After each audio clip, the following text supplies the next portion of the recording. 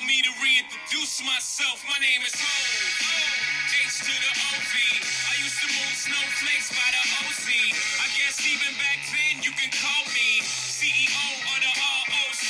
Ho, fresh out the frying pan into the fire. I be the music biz #1 supplier. What's good, everybody, and welcome to another episode of the I'm Tell Like It T.I.is podcast with your host, yours truly, Jai Shields, here on this Tuesday, November the 15th, the year 2022. Lots to do, lots to talk about on this midweek program. Of course, the Week 10 recap and with all the fixins.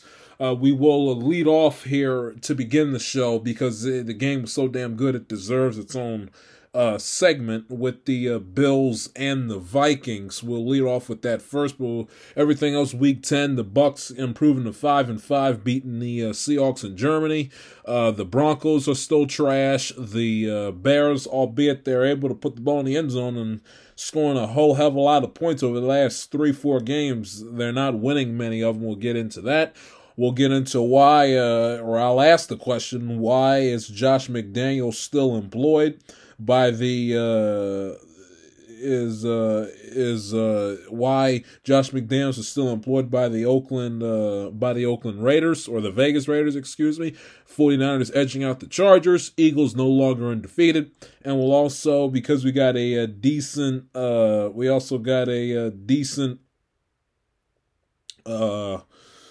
Thursday night game tonight between the Tennessee Titans, or not tonight, but on Thursday, between the Tennessee Titans and the Green Bay Packers over at Lambeau Field.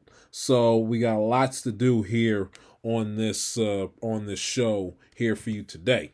Where we will begin is with one of the more, hands down, folks. It's the best football. It was the best NFL game of the 2022 NFL season. I mean, if you think not, I mean, go get your head examined. I mean, that hands down, without debate. Without conflict, that was the best game of the 2022 NFL season through the first 10 weeks. So best game.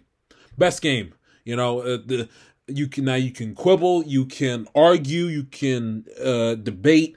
What game is number 2? Is it Broncos Seahawks Monday night? You know, back in week 1. You can debate, is it Steelers Bengals week 1 at the Jungle, that crazy game that went into overtime. You can give me you can give me Arizona and the Raiders with the Raiders collapsing. You can give me you can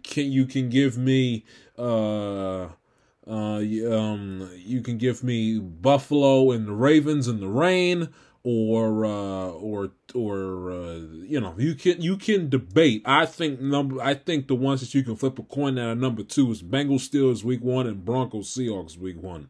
Outside of games like that, you know, it'd be hard pressed for you to find a football game that was able to top that. Raiders and Chiefs was a good game at Arrowhead on Monday night, but that game was marred by piss poor officiating to such an extreme that you gotta throw it out, because the officiating was just so bad in the game where where after the game was over, it left such a horrendous taste in your mouth. It was like, it was a good game, but it was like, at what cost? So me personally, I'm not going to count that one.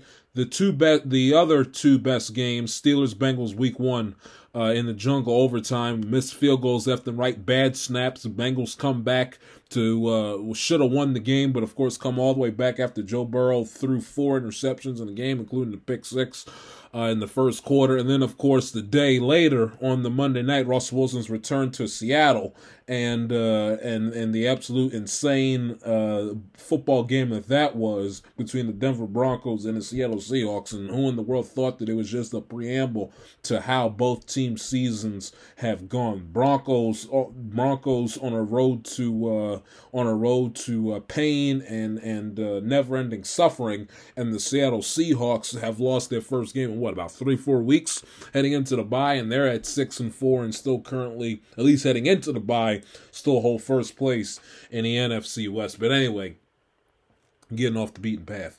Let's get to this Vikings and Bills game.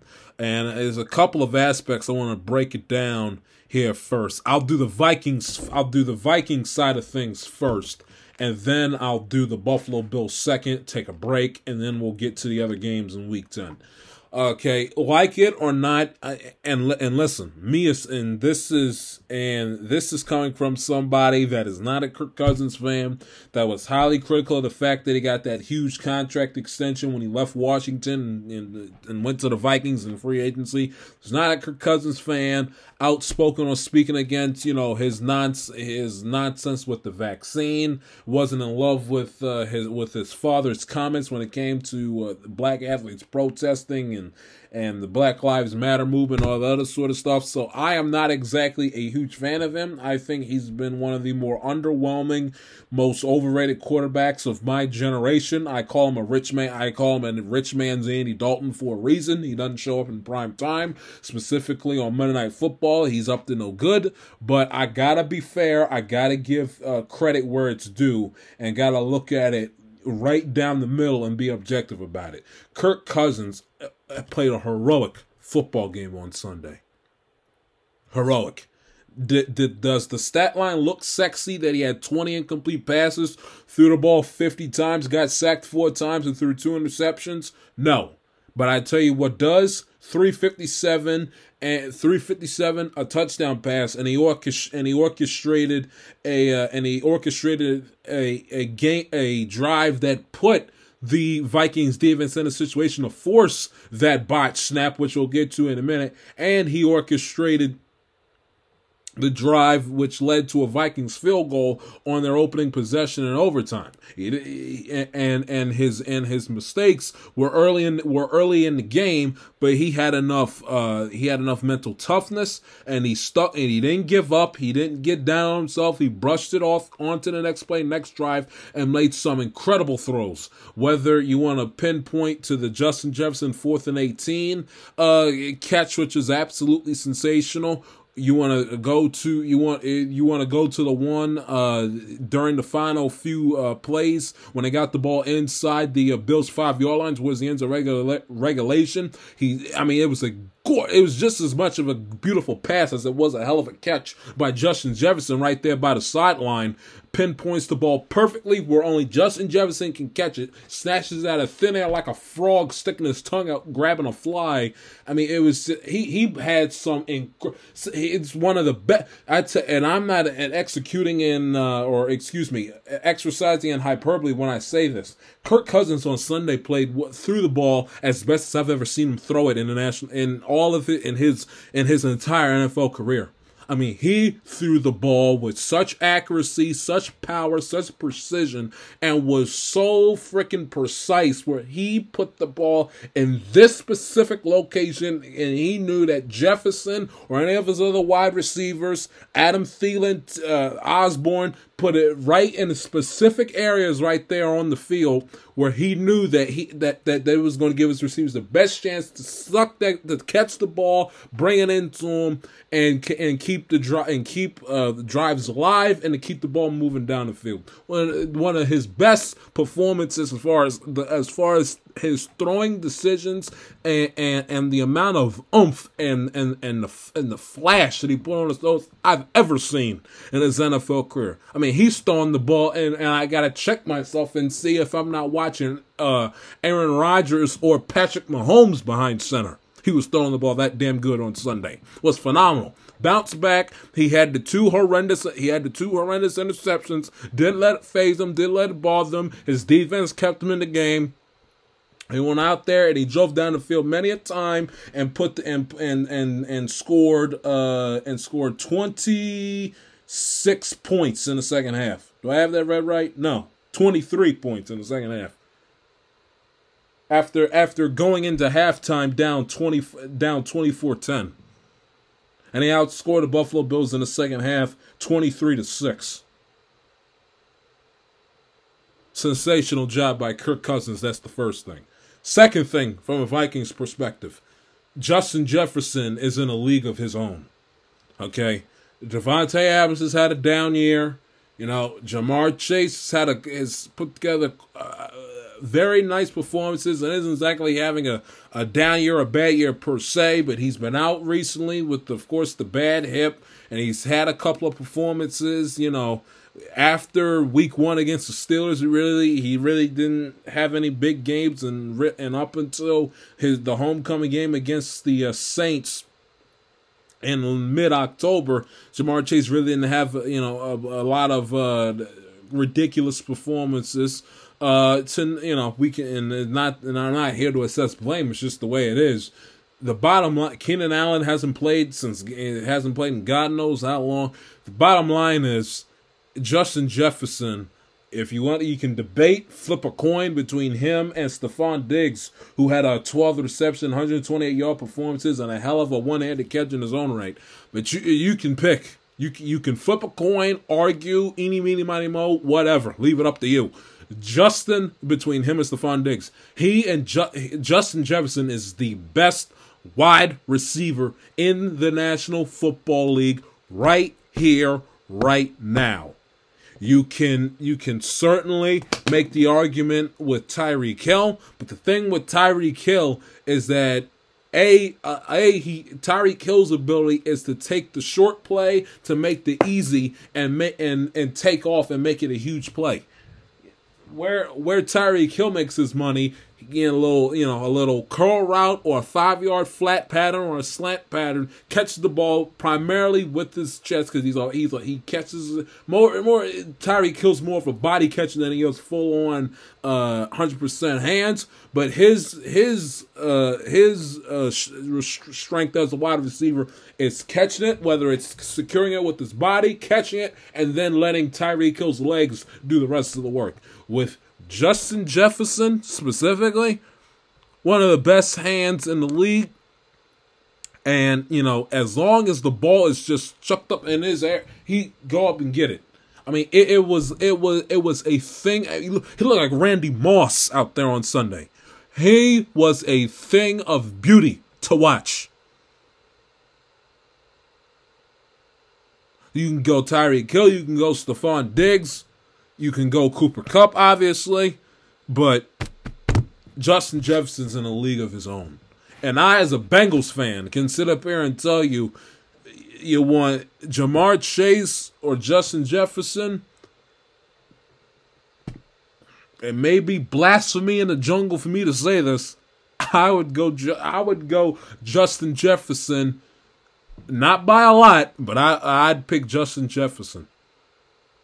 And I'm pretty sure if you would ask Jamar Chase, he'd deep down probably say, this guy, I'm great, but this guy is just on another level. And we saw how great those two are when they were teammates at LSU on that historic 2019 championship team with Joe Shiesty throwing him the football. So saying that Jamar Chase is not better than Justin Jefferson is not an insult. Because the margin between Jefferson's game and Chase's game is not that big of a margin. Slim margin between the two of them. But he is in an absolute league of his own. 10 receptions, 193 yards, and a touchdown catch. The 4th and 18 catch. I still don't know how he caught it. Now that's the fault on the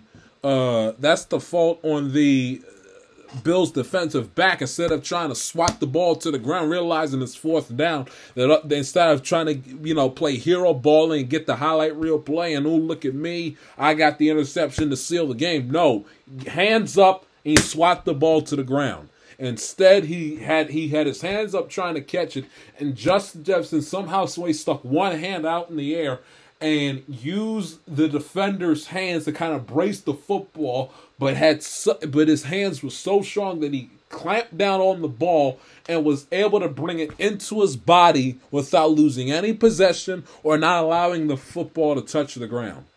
And honestly, in my eyes, that's the best catch I've ever seen. The best one I've ever seen. Especially considering that the game was on the line when he did it, and the yardage was, I mean, that's Hail Mary type stuff. 4th and 18. That's not, that's a low percentage success rate of a play. 4th and 18. And Justin Jefferson somehow sticks his hand up in the air and comes down with it to keep the game alive and to keep the drive moving for Minnesota. Where if he doesn't catches it, the turnover on downs and the Bills win the game. Game's over. That's the second thing with the Vikings. And then third thing the third thing with the Vikings real quick. And then there's a major point with the Vikings I want to hit home. Then I'll get to Buffalo. Third thing with the Vikings. It just goes to show. We talk about the Giants and what a difference a new voice and a new head coach makes with the job that Brian Daboll's done for now the 7-2 New York Football Giants. We bring him up.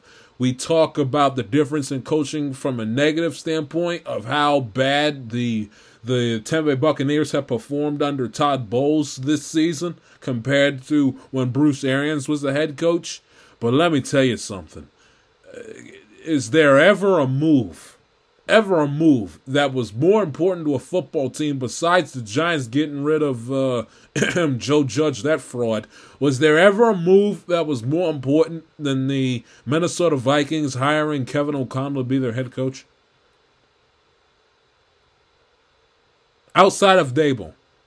I mean, if Brian Daboll doesn't have the Giants at a 7-2 record and Saleh at 6-3, they had a bye week this week, but Saleh with his Jets at 6-3 and Daboll with his team at 7-2, those two coaches are the only lone reason why probably Kevin O'Connell won't win Coach of the Year this year. The only two reasons, to no fault of his own.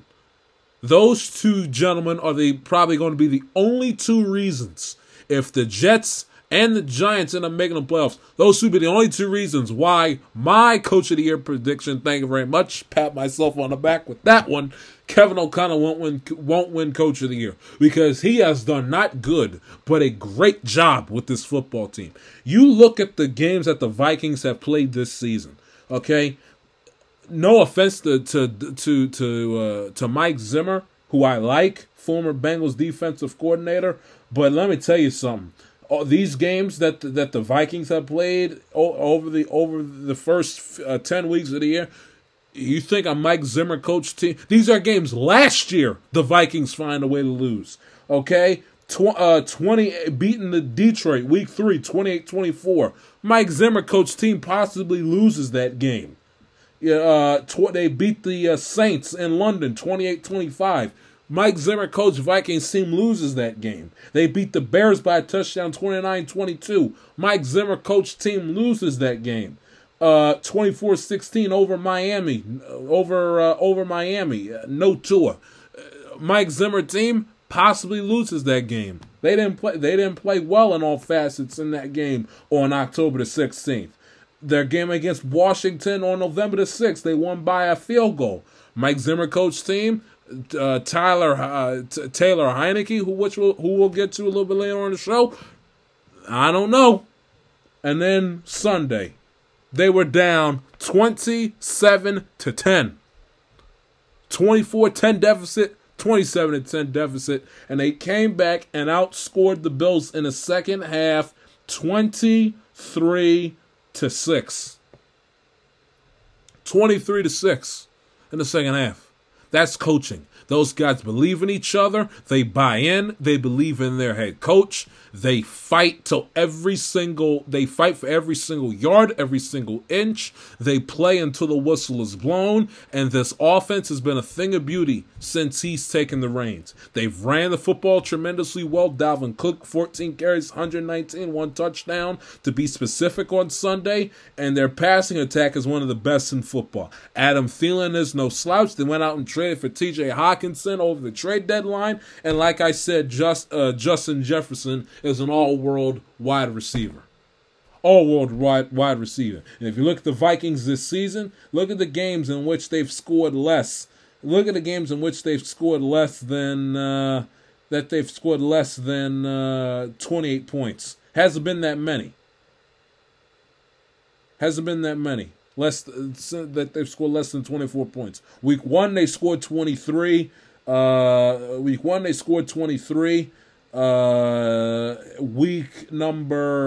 then against Washington they scored 20. They've scored 24 points or more. And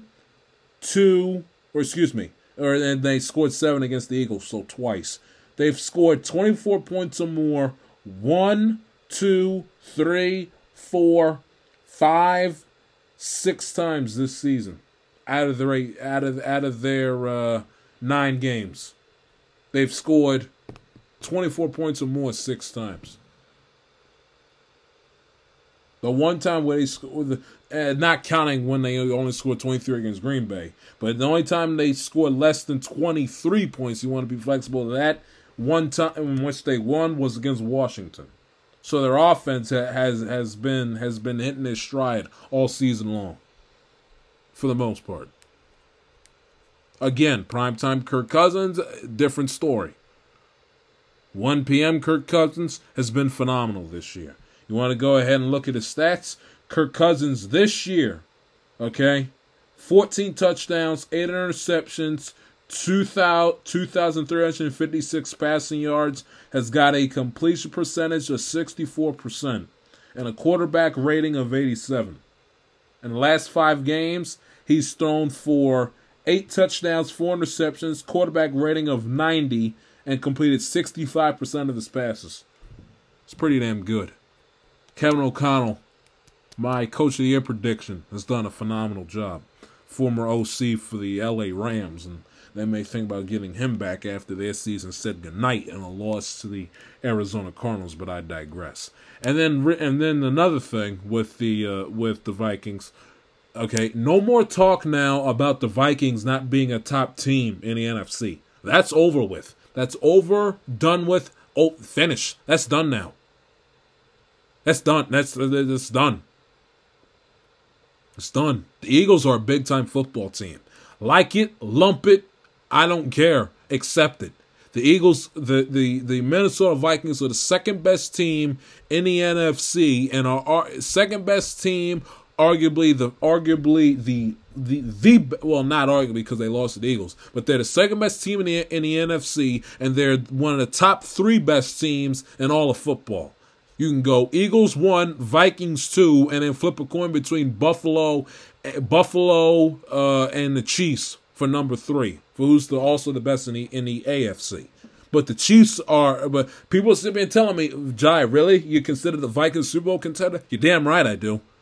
This offense, Cook running the ball the way he is out of the backfield, Justin Jefferson wide receiver, and Kirk Cousins has been absolutely just balling his ass off this season. This team hasn't lost a game since week 2. Week 2. They haven't lost a game in 2 months. Week 2. They're a Super Bowl contender. Super Bowl contender and are running away with the NFC North. Running away with it. They beat Buffalo. You can't control with who's on your schedule. Okay, it ain't the Vikings' fault. They played Arizona, the Bears in there, who's also in their division, Detroit, who's in their division, and the Minnesota Vikings with no Tua because the doctors fouled up evaluating Tua with the concussions. It's not the Vikings' fault. Not their fault. And I'm not entirely well assured that if Tua played in the game against when the Dolphins played the Vikings on October 16th, that the Dolphins would win. Not too sure about that. But they're up there. Cream of the crop in the NFC. And y'all that are doubting him and even doubting Kirk Cousins better recognize. I thought the Kyle Brandts and the Michael Irvins of the world needed to be drug tested for picking Kirk Cousins to be the MVP this season. After that performance, the heroic performance on Sunday, and the season that they've had thus far, not counting the Week 2 Monday Night debacle, they make me eat a lot of crow. But in fairness, I look like a genius because Kevin O'Connell's done a sensational job. I picked them to win Coach of the Year. So at the end of the day, it all evens itself out. Now to the Buffalo side of things. Before I get to the collapse of the Buffalo Bills, they got two problems that they need to address if they think that they still have high attainable Super Bowl aspirations.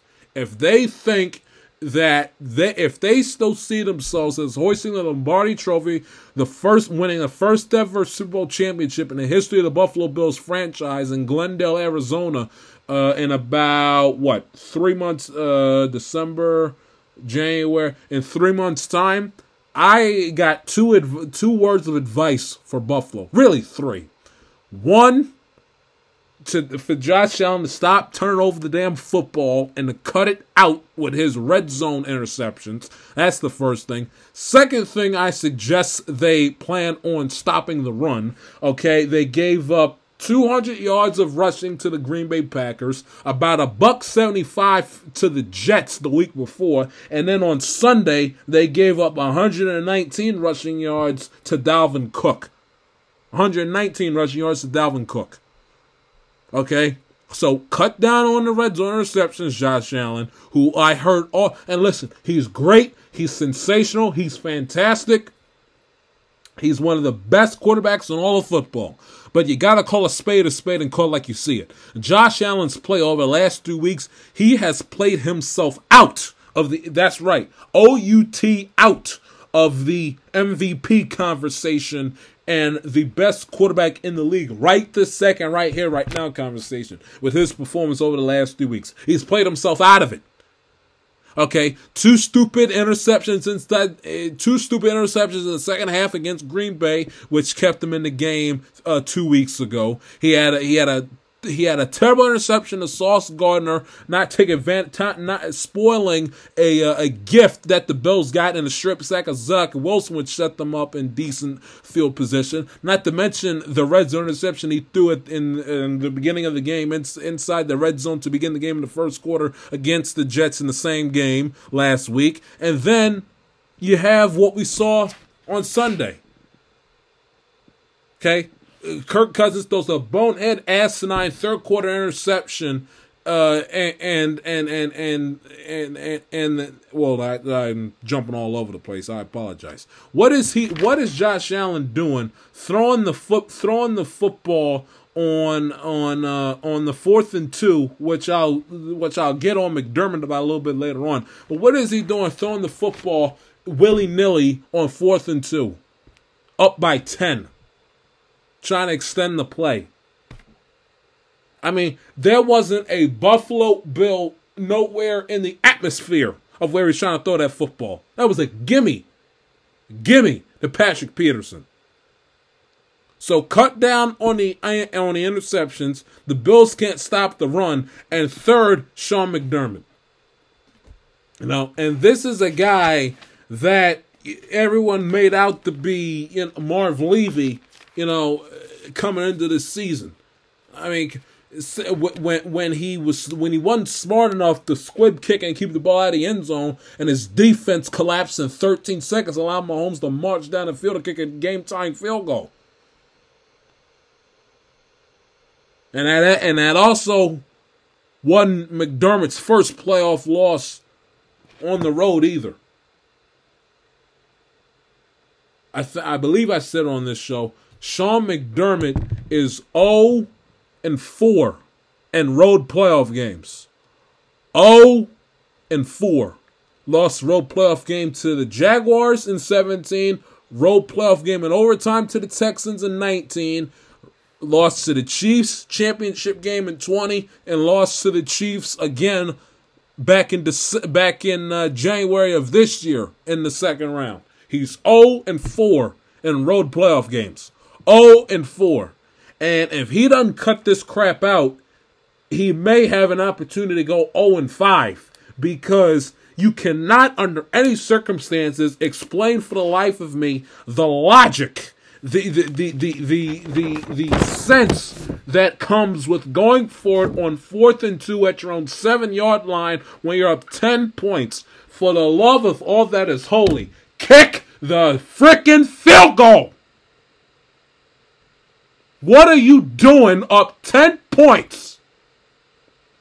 Up 10 points with 10:34 to go in the 4th quarter. What are you doing to keep the offense on the field to go for to try to put yourself up 17 points? It's a 2-possession game. 2-possession game. You're up 10.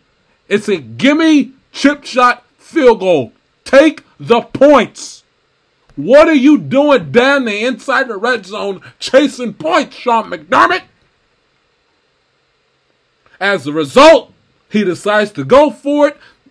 They call shotgun pass pattern on 4th and 2. Allen rolling, scrambling to his right. Somehow, some way, thought he saw a Buffalo Bill, throws that directly to Patrick Peterson, and the drive stalls out. Mind-numbing, stupid, asinine interception.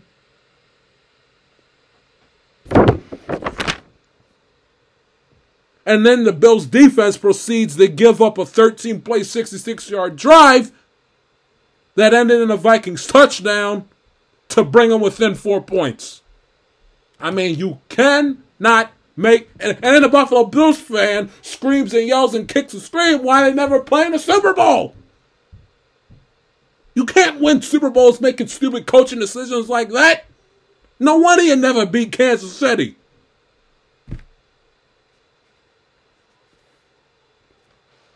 I mean, I understand that regular season, just one game, it's not the end of the world.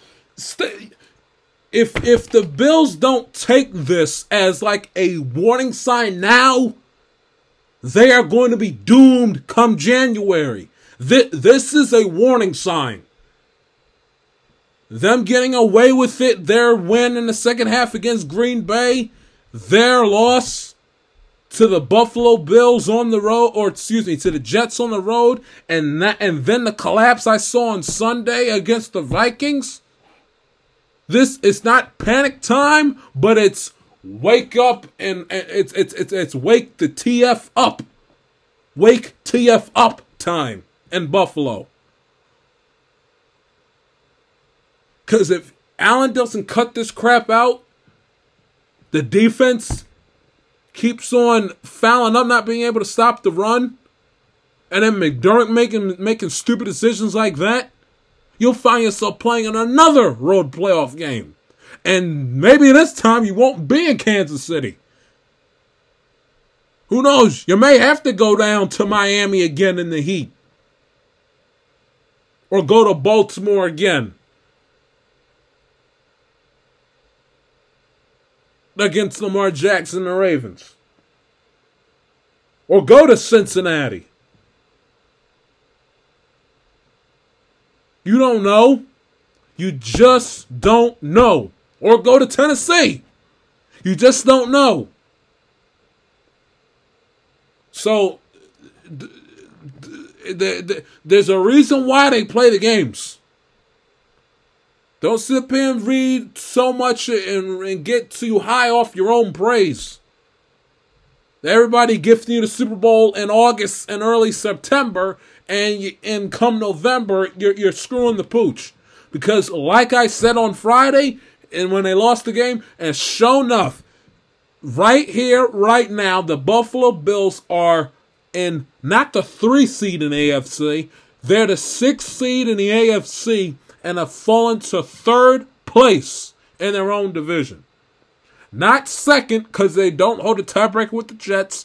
3rd place in their own division, 2nd to last, only above the Patriots, who, granted, having a good season. Everybody in that division has an above 500 record, from 5-4 to 7-3. But you're 3rd place in your division, and you currently hold the 6th seed in the AFC playoff picture. The 6th seed. So if that doesn't wake up McDermott and the crew, I don't know what will. You weren't going to get handed the Lamar Hunt Trophy, or even the division for that matter. You still got to go out there and take it. And if you leave it on the table, there are going to be teams, the Dolphins, the Jets, hell, the New England Patriots, that are going to be lurking around ready to take your spot the moment it's up for grabs.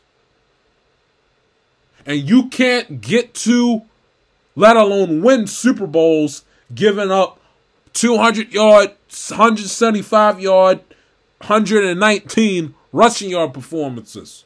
You cannot win football games that way, and then on the back end have your quarterback throw nothing but interceptions ad infinitum inside the red zone.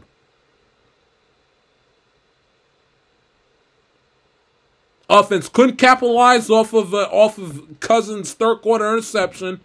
Couldn't capitalize out of 24-10 lead. Couldn't capitalize off an interception. Drive ended a punt. They gave up Dalvin Cook's 81-yard touchdown, which made it a 27-17 game with $1:34 to go in the third quarter. And then you have the Allen interception on the 4th and 2. Let the Vikings march down the field to bring themselves within 4.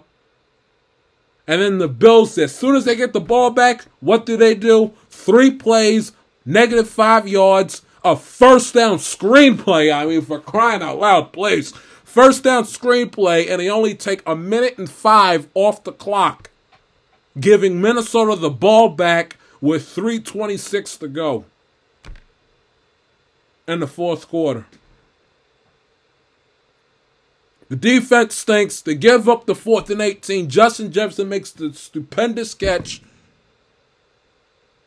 Goal line stand. They tackle JJ 6 inches short of the goal line. Kirk Cousins somehow, some way didn't get, I still don't know how they saw it from their vantage point. They didn't get in the end zone. Maybe it's something wrong with me and not the officials. But Cousins doesn't get in. Goal line stand on 4th and goal. And all the Bills got to do is get the ball out of the end zone to at least the 5-yard line, take a couple knees, because the Vikings only had about 1 timeout left or thereabouts. Probably didn't have him at that point. And what do? Get too cute. They botch the snap, and the Vikings recover in the end zone for a touchdown. I mean, that's a collapse, and that's a collapse. I mean, that is just...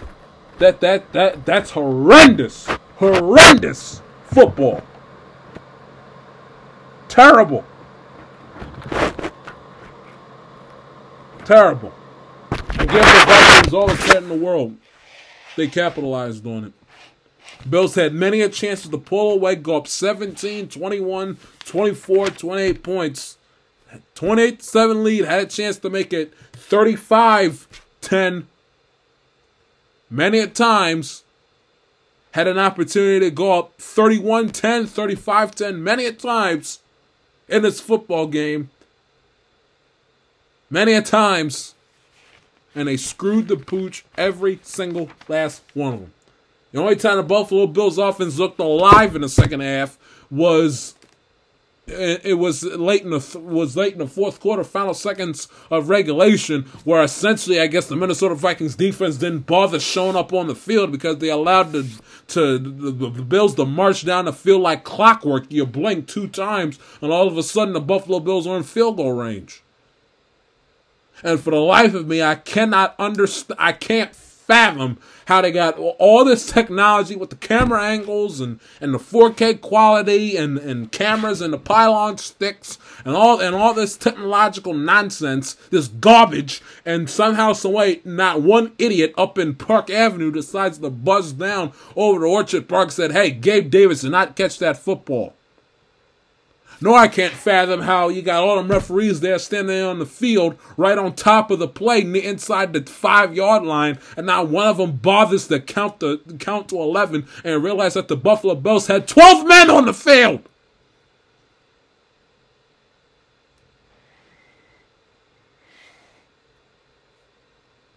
All you gotta do is count to 11, guys. It's not rocket science.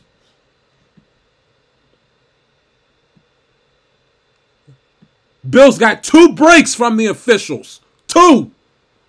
And still somehow found a way to lose. That's not championship football. The Bucs played championship football for a change over in Munich, Germany. We'll break that down and more. This is the Amateur Like a TIS podcast.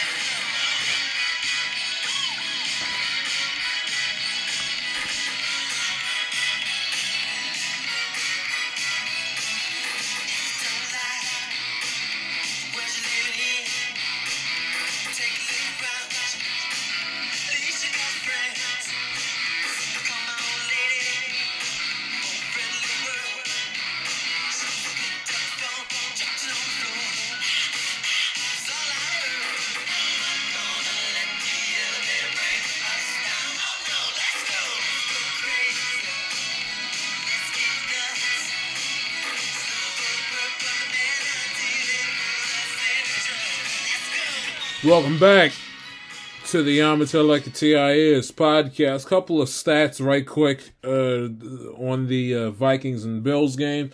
Josh Allen leads the league in receptions, okay, with 10. That's more than Matt Ryan, who was benched, and more than Davis Mills. So if it was Lamar Jackson, we'd want to burn him at the stake and basically say that he's offensive to the position. Okay, so cool it on the Josh Allen MVP talk and him being essentially the second coming of Jim Kelly and Tom Brady reincarnated. Second thing, Justin Jefferson has now 20 career games with 100 receiving yards. That's the most by any player in his first 3 NFL seasons. Broke a tie with OBJ and Randy Moss, who had 19 in such games. We will continue with the game that took place over in Germany between the Seattle Seahawks and the Tampa Bay Buccaneers. Buccaneers took care of business 21-16 as the Bucs and the Seahawks lengthy winning streak. They had not lost a game since October the 9th. They ended a 4 game winning streak that the Seattle Seahawks have been riding. They had not lost a game in a month, and the Tampa Bay Buccaneers took care of business over in Munich. I'll recap the game out of the way first and then give you my thoughts on the game in London. Brady, 22 of 29, 258, 2 touchdown passes. They ran the Tampa Bay Buccaneers. Who would have thought the Tampa Bay Buccaneers would have found a way to run the football and do it effectively and do it often and do it well? How about that? I mean, if you're a Buccaneers fan, sombreros to the sky on Sunday morning. Rachaad White, hallelujah. 22 carries, 105 rushing yards. The Bucs as a team ran for 161 yards. Leonard Fournette, 14 carries, 57 yards of rushing and a touchdown. Decent afternoon. Brady ended one of the longest streaks. Was about a few pass attempts away, I believe, from tying and breaking Aaron Rodgers' record for the most pass attempts without interception. He threw his first interception in eons. The one interception he did throw on Sunday, but give the Tampa Bay Buccaneers offensive line a lot of credit. They kept Brady upright, 1 touched, 0 sacks on the in the Eastern time zone. The morning over there in the late afternoon, early evening, they kept Brady upright. Was not sacked not one time. The one problem though I got an issue with Tampa is that they did kind of get a little stale in the third quarter. In the second half, especially Seattle outscored them in the second half 16-7, and had not the Seattle defense been able to get off the field during the Buccaneers' final possession of when the final possession of regulation, they would, the Seahawks would have had an opportunity to get the ball back and put the ball in the end zone to take the lead. So the Buccaneers offense got stale in the second half, especially in the fourth quarter, which I did not like, and I had no idea what the hell Byron Leftwich was thinking, calling a reverse pass play with Tom Brady out to be wide receiver. Hey Byron, in case you haven't forgot, just go pull up the video of when the Patriots pulled that in the Super Bowl against the Eagles five years ago, and then come back and tell me how it panned out. Okay, Tom Brady is great at a lot of things. Even at 45 years of age, he's having a down year, and people like me are, for at least a week, we're calling him washed. And when we're saying it's time for Tom Brady to go home, he can do a lot of things. Catching the football and being a wide receiver, at least on trick plays, is not one of Tom Brady's best gifts and best talents on the football field. Okay, he's not a wide receiver. He isn't. He can't catch. He just doesn't have it in him. Okay, he's a quarterback. He can throw the ball. He can't catch it. Not that that's a bad thing, because that's where he's made his living, is throwing the football, not catching it. But that's the first and the last time I want to see the Buccaneers send out Tom Brady on a pass catching pattern. Okay, I don't want to see Tom Brady play. Take another snap lined up as the X ever again. Okay, I don't. It's enough. Okay, Brady, especially at his advanced stage, where one good hit, one good lick, and your season is in the toilet and you're finished. What are we doing, wasting our time sending Brady out there wide receiver to catch footballs? So Leftwich going to have to explain that to me, as well as Todd Bowles for allowing Leftwich to call such idiocy. I mean, now no harm, no foul. The Bucs won the game, and they got a hilarious little meme out of it, because Tom Brady, ran the route and he slipped and his feet came out from under him and he fall flat on his stomach. But it's no more with Tom Brady running pass patterns. It's enough. It's enough. But the Bucs ran the football well for a change. Their best running performance by far all season. Brady only 7 incomplete passes. The one turnover, didn't get sacked. Offensive line did a hell of a job. And on the Seahawks side of things, it's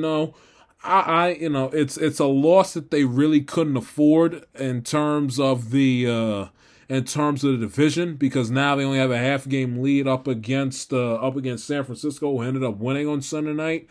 But if you're a Seahawks fan and you were riding a 4-game winning streak, okay, you were 2-3, you won 4 games, you won 4 games in a row, and we're heading into this game at 6-3 with an opportunity to go 7-3 heading into the bye week. You needed the game to keep pace and to stay one step ahead of San Francisco. Who you lost to early in the regular season, but if you're a Seahawks fan, you cannot, you can't go overboard with your anger and your disappointment, simply because of the fact, and I'm willing to give them the benefit of the doubt on this, only because of the fact that the Seattle Seahawks jet lag. I mean, you can sit there and say, well, Jai, really jet lag? Well, they played that game. If you want to go ahead and look, Munich, Germany, compared to the Eastern time zone, is 6 hours ahead. 6 hours ahead, Eastern time zone. You include the Pacific time zone over in Seattle. You do the math, that's 3 hours. That's a 9-hour time difference. Okay? Their body clock is at 6:30 in the morning when that game, and they can go over there, and adjust and stay up to all hours of the night. The bottom line is that it's hard. It's hard when you go over to another country, okay, where the time zone difference isn't 1 hour, 2 hour. No, it's a 6 hour time difference from the East Coast. Factor in the 3 because Seahawks on the West fly there with that long flight. I understand they flew charter, but still a long flight for all those hours stuck on a plane is a long ass time. And then throw in the fact, oh yeah, by the way, body clock time, time that usually you guys are sleeping, even if you play on the East Coast, when you're sleeping, body clock, you got to get up 6:30 in the morning. Or, body clock time, your game starts at 6:30 in the morning, and you got to be up. Your body clock typically, to your body, you're up at, 4:30, 5 o'clock in the morning? And then 6:30 body clock time, go out there and play a football game. It's asking a lot. Especially when the Bucs came off that emotional win against the Rams.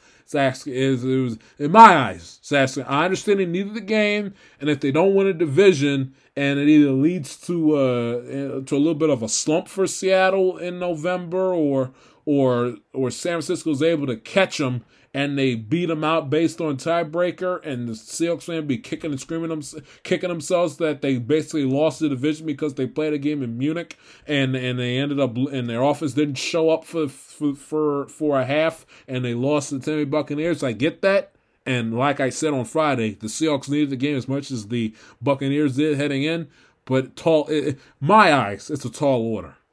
Tall order. Notice how the Seahawks play didn't improve until they got deeper into the football game. I don't find that by mere coincidence. Tough ask. And they've played well as of late. 4-game win streak. I gotta cut them some slack. And granted, I understand that the Seahawks are one of the best teams in the sport. 10 o'clock body clock time, they go over to the Eastern time zone, and they do nothing but win games. But a 3-hour time difference versus a 9-hour time difference, that's 6 hours in between. It's a little different. Not to mention not having the luxuries of being at your own facility, practicing and watching film during the week. It's different. Gino got sacked 3 times, 10 incompletions. They didn't run the ball. Well. The Buccaneers defensive front did an excellent job stopping Kenneth Walker. Only ran for 17 yards on 10 carries. Seahawks as a team ran for 39 yards, and they kept DK Metcalf in check. But give them a break. They're 6-4 heading into the bye, still in first place at the time heading into the bye. They come out the bye. They got Vegas, who stinks and is offensive. The Rams, who are dead. The Panthers, who stink. And then they got to get up, and this game will possibly be for first place for the division against San Francisco 10 days before Christmas on Thursday Night Football. So you look at their schedule. They have 3 games that 3 teams they should beat the brakes off of. Vegas, the Rams, and Carolina. And 2 out of the 3 are home games against Vegas and against Carolina. They come out the bye week, get off the schneid. I see win number 7, 8, and 9. They should be 9-4 by the time they go up against San Francisco on exactly 1 month from today, on the 15th of December. And then quickly, as far as the Munich thing is concerned, listen, the video actually, I was impressed by it. The crowd singing John Denver's Country Road, Take Me Home, which has been stuck in my head over the last 48 hours, was actually a good song. And the only John Denver song I know and I like is Thank God I'm a Country Boy for obvious reasons, 7th inning stretch at Orioles games since the 70s. But, so they were all singing, arm in arm, Country Road, take me home to a place I belong, West Virginia.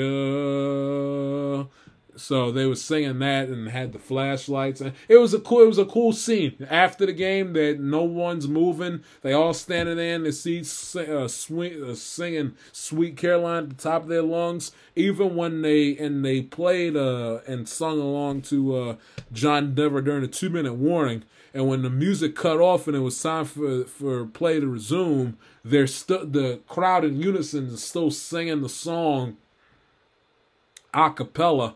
It was a cool sight to see. I must have seen about like 10 videos of them singing that song all in unison, and with that togetherness, wholesome, warm environment. I must have seen it about like 10 times over the last few days. It was a cool sight to see, and a lot of people who were there said that there was a good amount of Americans there, like 10 to 20% or so. But a good portion, from what I've heard, people in the media and then fans that went to the game, that there was a good amount of Germans and Europeans that were at that game on Sunday that had a ball. And apparently NFL football, at least according to TV ratings and interest, it's big in Germany. So it may not be big in London, and I don't think it is. But if the NFL's got something in Germany, hey, God bless them. I didn't think that they did, but according to what I've heard, looks like they got themselves a little bit of a fan base that's into gridiron football, which, as a diehard football fan, is nice to see. Albeit the fact that I can't stand all the stuff with taking a home game away from the local fans and the players with the travel and upsetting the body clock. All that drives me crazy. And the soccer and these are not like they're grass fields, but they're not football fields. They're soccer fields because slick, fast surfers or whatever. Especially because over in Europe, there's a lot of misty and damp and rainy days over there, so the field's often wet, which we saw with Brady slipping and falling on Sunday. But hey, those that were there said it was a hell of an experience. The one thing I don't like, though, and they can fix it, I guess the NFL does it, because, the idea of getting up and watching football at 9:30 in the morning to a quarter to midnight in the East Coast, I guess, and they haven't always done this, but I would rather play the game in the afternoon. If the game starts, it's a 6-hour time difference. Especially because the fact you had a West Coast team involved. It's a 6-hour time difference. You play the game at regular 1 o'clock time. Put the game on Fox or whatever. 1 o'clock on Fox. You do the math. 6-hour time difference. That game starts at 7 o'clock at night, local time over in Munich, and it's a reasonable quote unquote, because if the game was played in Tampa, that's the time the game would have started. But 10 o'clock in the morning time over in Seattle. That's the one thing I didn't like. Making the local Seattle fan get up at 6 o'clock to watch their team play at 6:30 in the morning. And then those, like my brother who live on the Eastern time zone, but essentially didn't see 85 to 90% of the game because he's watching church service while Geno Smith is getting sacked left and right by the Tampa Bay Buccaneers defensive pass rush. So, which is also why I don't like the 9:30 start time in general. It's do mornings church, afternoons football. Okay, I don't want them at 9:30, and I gotta sit up here. And if it's a game I really want to see, because I gotta sit up here and negotiate. Well, do I get up early and just watch church and have church essentially earlier and start my football afternoon earlier? Do I watch it, side by side? Do I check in on the scores? I don't want to have to deal with that. I want to sit down, full attention, and watch the game. And eventually, one of these days, they're going to put the Bengals over in London with Burrow and Chase and everybody. They're going to put them. They've only played in London twice in my life, they only played in Europe twice 2016 against the then named Washington Redskins, in which they tied. That game started at 9:30 in the morning, which I remember vividly well, and my buddy Brendan, friend of the show, also remembers that game very well in 2016. And the second time was in 2019 when they played the Rams, and they got the brakes beaten off of them over in London when they played the Rams. But that was a 1 o'clock game they put on CBS. Eventually, they're gonna put them at 9:30 in the morning, either on the NFL Network or ESPN Plus. And I'm gonna have to, essentially wake up at 6 o'clock in the morning, attend one of the earlier church services, so I can be home in time for kickoff and basically be done ranting and raving about the Bengals before 1 o'clock in the afternoon.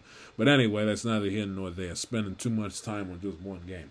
Second game, Lions and the Bears. The Lions took care of business and beat the Bears for a back-to-back win for them, and win their first road game in over 2 years.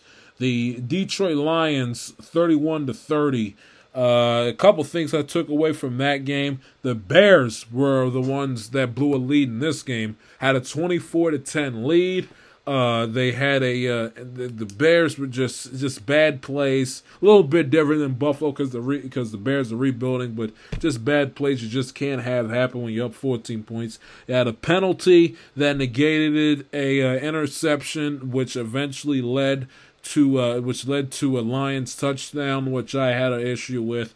A holding penalty that took away Herbert's big first down run later in the game. Holding penalty takes away Herbert's big first down run, which would have got them around midfield toward, if not in fact in Detroit Lions territory. The very next play, Justin Fields' play breaks down. Can't find anybody to. They would have set up shop for. They would have gotten the ball at their own 46-yard line to get a 19 yards. Holding penalty by Griffin takes it away. Move the ball back to the Chicago 27. Play breaks down. Justin Fields scrambling.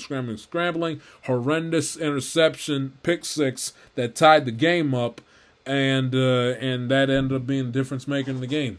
That and the fact that the Bears kicker missed the PAT on the Bears' next drive after Justin Fields' 67-yard touchdown run, and Cairo Santos can't make the PAT, which would have put them up 31-24, and instead with him missing it, only putting the Bears up or leaving the Bears only up 6. Kicks the extra point.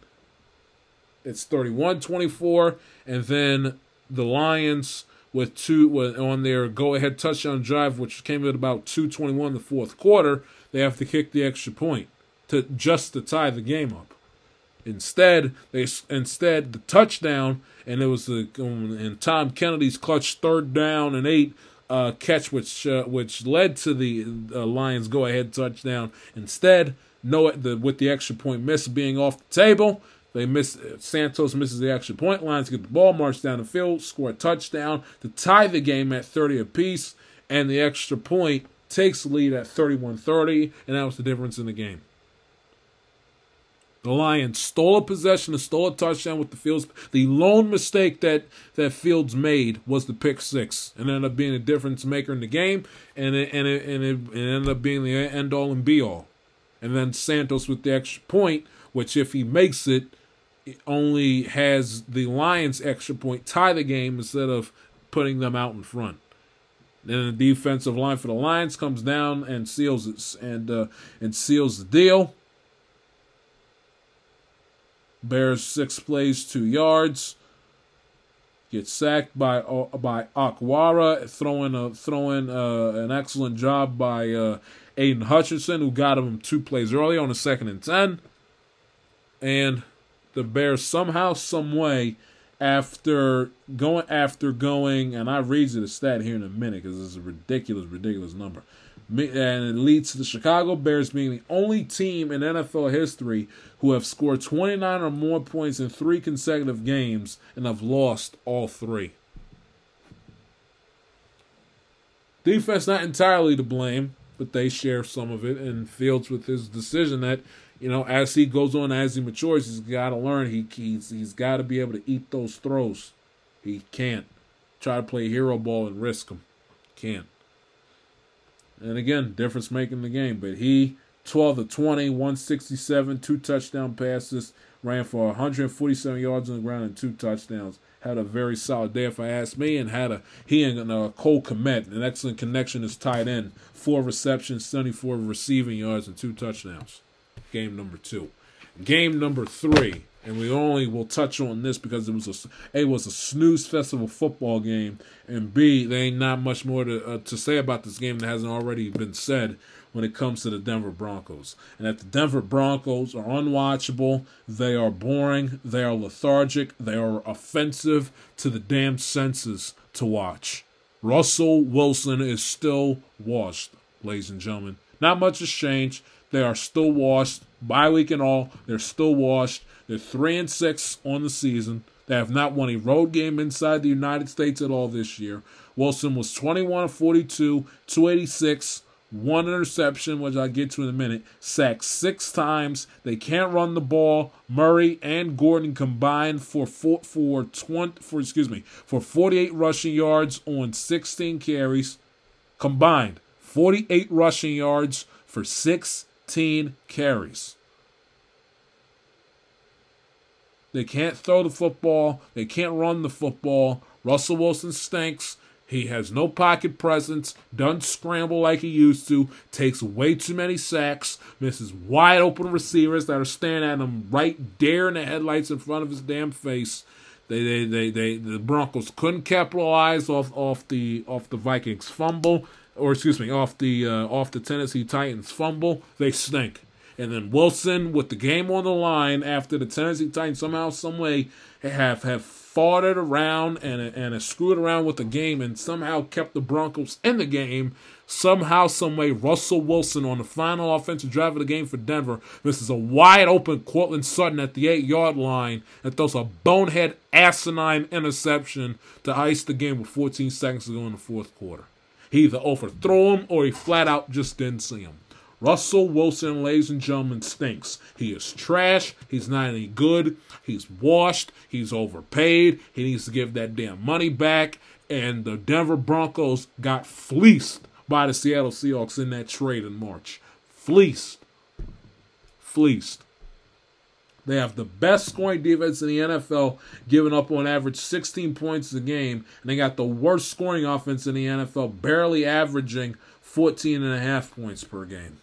The Denver Broncos are trash. They stink, and their offense, Nathaniel Hackett and Russell Wilson, are a complete waste of my damn time. Broncos country riding their way to last place in the AFC West. Well, maybe not last place because Josh McDaniels is still employed. We'll get to that debacle and more. Stay tuned. The I'm Tell Like It TIS podcast will continue.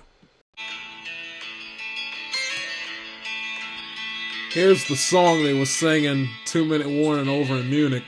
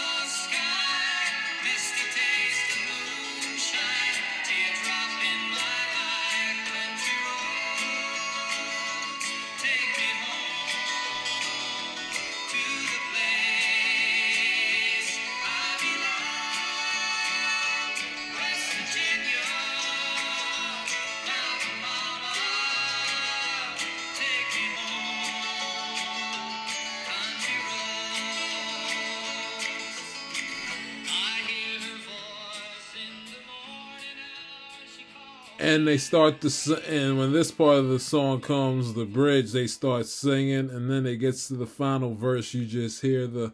Matter of fact, let me find it, and I'll play it for you. Cause it really, I had to step back and appreciate it. I was like, wow, I didn't getting emotional, start crying, but it was like one of like those cool, surreal moments where like you realize like the power that sports has amongst society. Let me see,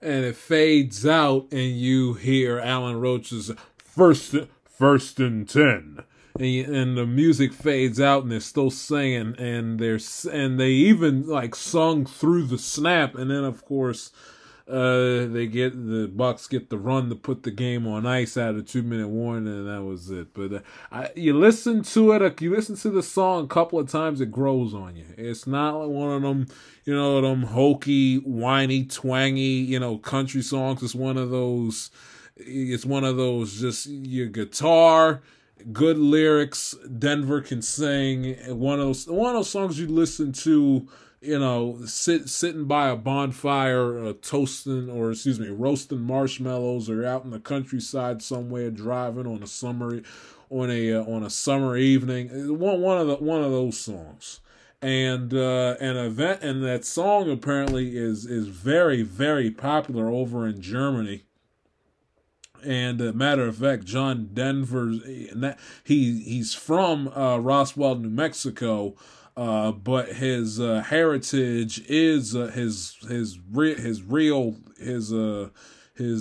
given last name was Dutch. I can't pronounce it.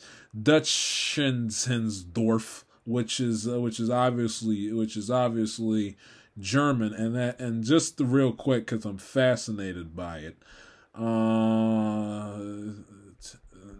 That song, because I got plenty to say about the Raiders and other Week 10 games, but real quick, that song was, let's see what the tracks were. It only in they only had it in Canada and the US at the time. I was looking to see how big it was on the charts over in Germany, because I see a cover version of the song by the Herms House Band, whoever they are. Their version made it to 2 on the weekly charts, and I've never heard their version, but the John Denver one is very, very. It's a good song, and at the time, 1971, number 2 on the Billboard Hot 100 here in the States. It's very, you hear it a couple times. Catchy lyrics, easy to know. Easy to sing along to that song. It's a very, very, very good song. People debate all the time, was he singing about, because he said that he was driving along Clopper Road in Montgomery County, Maryland, and there's always a debate that he make the song about West Virginia, who's adopted it as their state anthem, or did he make the song really about the state of Maryland? But anyway, that's neither here nor there, but I found that scene at the end of the game on Sunday to be very cool. It made an impression on me, like, maybe NFL is as big as advertised over in Germany. But I took that away from it, which is very cool. Okay, now moving on to back to football. Jeff Saturday got his first win as head coach of the Indianapolis Colts on Sunday with the Colts winning 25-20. And listen, let's do the Colts first before we get to the Raiders just side of things, which is just ridiculous. But listen, the Jeff Saturday I understand it's just one game, and if the team, falls flat as a pancake and falls flat on their carcass against the Eagles this week and next Sunday and lose 35-0 and are non-competitive and are a disgrace, okay, fine. But listen, for the one game in his debut, Jeff Saturday sure as hell looked like he knew what the hell he was doing. And I said it at the time, I'll say it again. I was not in the group that was outraged, that was upset, that was kicking and screaming, saying it's just a disgrace to humanity that Jeff Saturday is a head coach of an NFL team in the middle of a season, fresh off the studio of ESPN. I was not one of those people that thought that. I was that person that looked at both sides of the argument, saw both sides of the coin, and said, I understand, I agree with the premise that this sets a bad precedent of overlooking all the coaches in the National Football League right now, black and white, those who are assistants and those who are fired unemployed head coaches. How it sets a bad precedent of this select few. There's only 32 NFL head coaching positions there are, and to pick one guy, that's out of the TV studio who's never coached on the NFL or college level of any kind, no position, no head coach, no nothing, no positions coach, no coordinator, no nothing, and you give them the head coaching position, let alone the middle of the season. I understand it sets a bad precedent. I understand that it looks bad, that the optics aren't great. And you can, certainly make the argument that Irsay, now granted, in fairness to him, he has employed 2 black head coaches during his tenure as running owner of the Indianapolis Colts, and Dungy, which won him a Super Bowl, and Jim Caldwell, who got his team to the Super Bowl in 2009. But it's not calling Irsay a racist under any circumstances, but it doesn't look good that he exploits the loophole of the fact that you don't have to execute the Rooney Rule when trying to find and hire an assistant head coach. I understand that argument too, and it's in effect it looks bad, it's controversial, and Irsay didn't exactly distinguish himself or come across as a wordsmith behind his explanation for giving Jeff Saturday, his ex-player, who he loves and which the Indianapolis Colts fan base and that community loves. And Irsay came across as defensive and arrogant and smug, so I get that. I understand that, and I get that as well. But on the flip side, like I said, Irsay might have, given him the benefit of the doubt on it, in this situation, Irsay looked at from a standpoint that, listen, he probably doesn't want to invest all in and go through an off season of scouting, evaluating draft picks, free agency. He doesn't want to have to go through a full off season of that. Maybe he likes long-term being close to his family and seeing them when doing the TV gigs on ESPN on the side. He doesn't want to be an NFL head coach long term, at least at this point in stage of time right now in his life. Why tank? Why ruin Reggie Wayne if he plans to be an NFL head coach? There's also the argument that he overlooked a guy that a position coach on his staff that had no head coaching experience, looked over him to Irsay. You can make that argument. I'm not going to simply because of the fact that we don't know if Reggie Wayne was offered the job opportunity and chose not to accept it. So from that standpoint, I'll give Irsay the benefit of the doubt on that as well. But that if you can make that argument, but again, we just don't know if Wayne was given a job and he just didn't want to take it for whatever the reasons that might entail.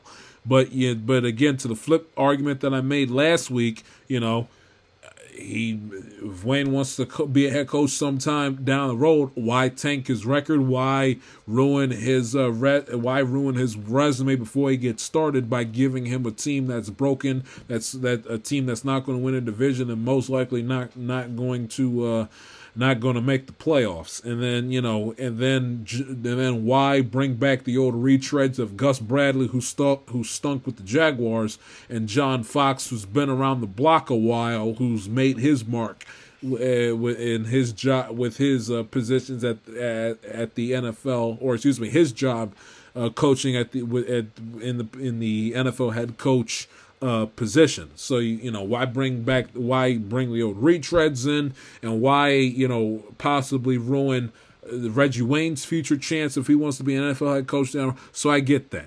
So I understand both sides of the coin of how it looks bad and optics are terrible. But you can also sit up here and say, you're being a little bit over dramatic, a little bit over the top, saying basically it's basically one of the biggest disgraces in the history of the National Football League. I think that's a little bit strong to say myself personally. But having said all that, give Saturday credit. He gave the offensive play calling duties to the 29-year-old who's never who hasn't held duties before, but who's been on the staff all season long, sat through the meetings, the practices, the whole 9 yards. He let him take the reins with offensive play calling. He stayed the hell out of the way. He started Matt Ryan based on whatever film study he's done, for NFL Live, First Take, Get Up on ESPN.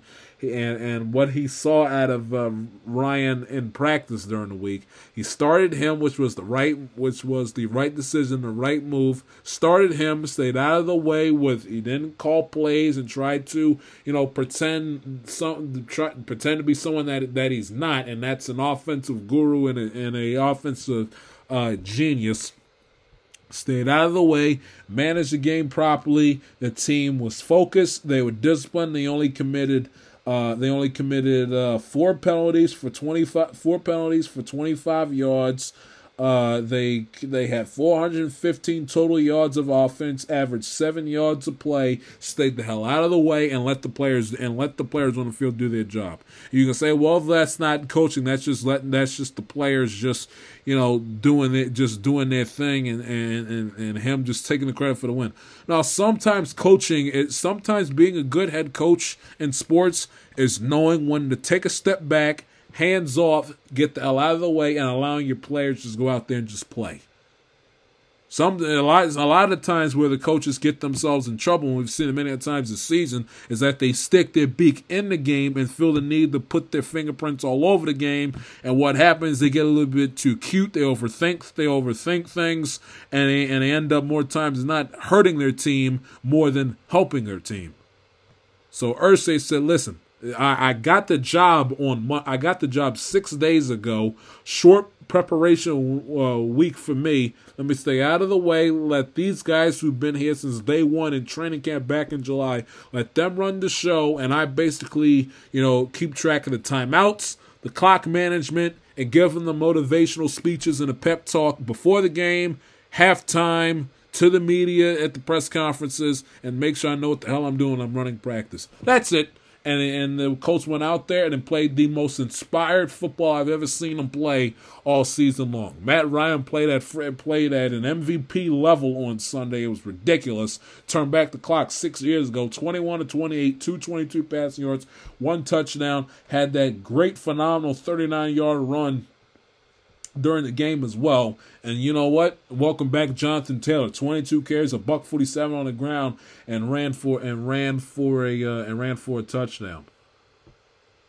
Colts ran the ball well. Matt Ryan played like his 2016 MVP self. And Saturday, let the smarter people in the room, the more experienced and tuned people in the room, do their work. And he stayed out of the way and did nothing but make sure it had how many timeouts, how to use the timeouts, manage the game clock, and know how to give the pep talks and speeches, before the game, during the game, at halftime, and knowing how to run the practices during the week. and evidently essentially be an added extra offensive line coach as well, because the Colts, who gave up 9 sacks to New England the week before, only gave up 1 to the Raiders on Sunday. So he also, at least in the short term, added a little bit of a boost to the Colts offensive line, who played better in the game. Blocked well for Jonathan Taylor and only surrendered 1 sack on the afternoon. So give Saturday credit. Sensational job. Hats off to him. Congratulations. First ever game as NFL head coach, and he gets his win against a coach who, in my honest opinion, I have no idea why the hell he's still employed by the Las Vegas Raiders. None. I sit here 2 days after that win. You know, this is the guy that's never coached on a college football or NFL level a day in his life after coming off of a game in which they collapsed, blew a double-digit lead and collapsed on the road against the Jacksonville Jaguars the week before. They've been absolutely horrendous all season long, blowing leads to them, the Chiefs on the road, and at home against the Cardinals in week 2. And Mark Davis somehow, some way is convinced that Josh McDaniels, quote, is doing a fantastic job. When his team lost to an opponent whose head coach was working at ESPN a week before. Never coached an NFL game a day in his life. Offensive line gave up 9 sacks. Matt Ryan hadn't played like this since Trump was in office. And yet Mark Davis is somehow convinced that Josh McDaniels is doing a, quote, a fantastic job when his team is 2-7 through the first 9 games of the 2022 regular season. Well, Rome wasn't built in a day. Mark, get drug tested. Your team stinks. Unprepared, unenthused, lethargic, you blow leads left and right. Albeit the Colts played well, there were many of the opportunities that you guys had to capitalize, to tie the game, to go out in front. Colts failed on not 1, but 2 two-point conversions, which kept you in the game, and your offense couldn't capitalize. Period. Derek Carr, incomplete passes all over the damn place. You can't run the football. Worth of crap with Josh Jacobs. Horrible. Blown leads to the Jaguars, the Chiefs, and the Chargers. What more do you need to see for you to get a damn clue that Josh McDaniels has zero business being the head coach of your football team? He stinks. And if you don't believe me, listen to this stat. Josh McDaniels, Josh McDaniels in his last 31 games, that's what the Denver Broncos and these first 9 with Vegas. His last 31 games as a head coach, his teams have won 7 games and lost 24 of them. 7 wins, 24 losses. Your team, Mark Davis, is 0-6 in one-score games this season. It's the longest active streak in the National Football League, and you're trying to convince everyone else and their mother that everything is A-okay, that everything is peaches and cream. Well, you know what, Mark? It's not!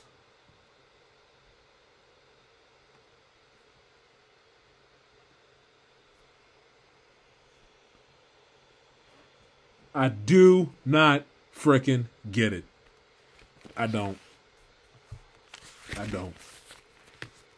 Should have been fired before. He should have been fired by the time he reached the locker room tunnel.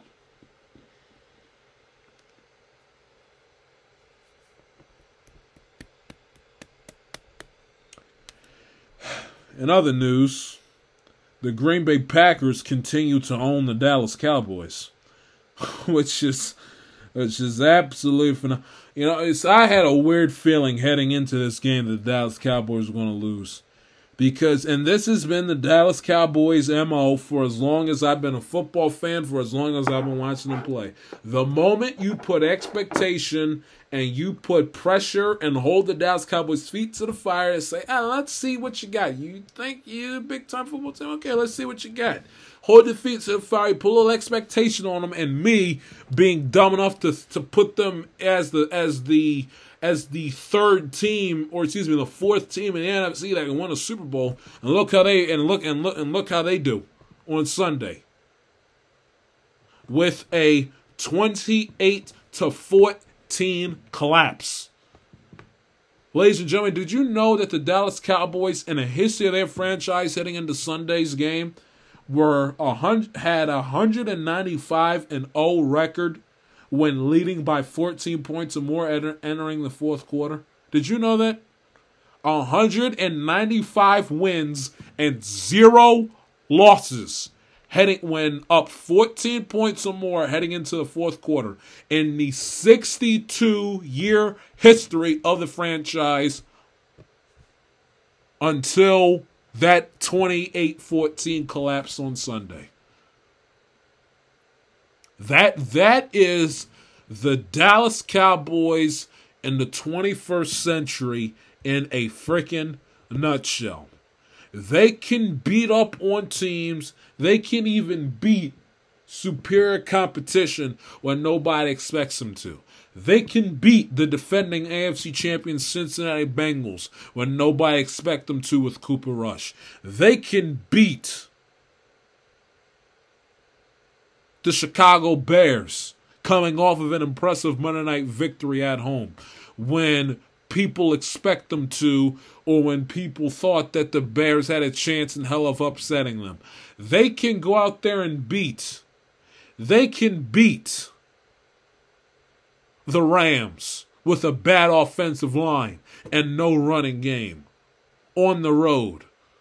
They can beat them.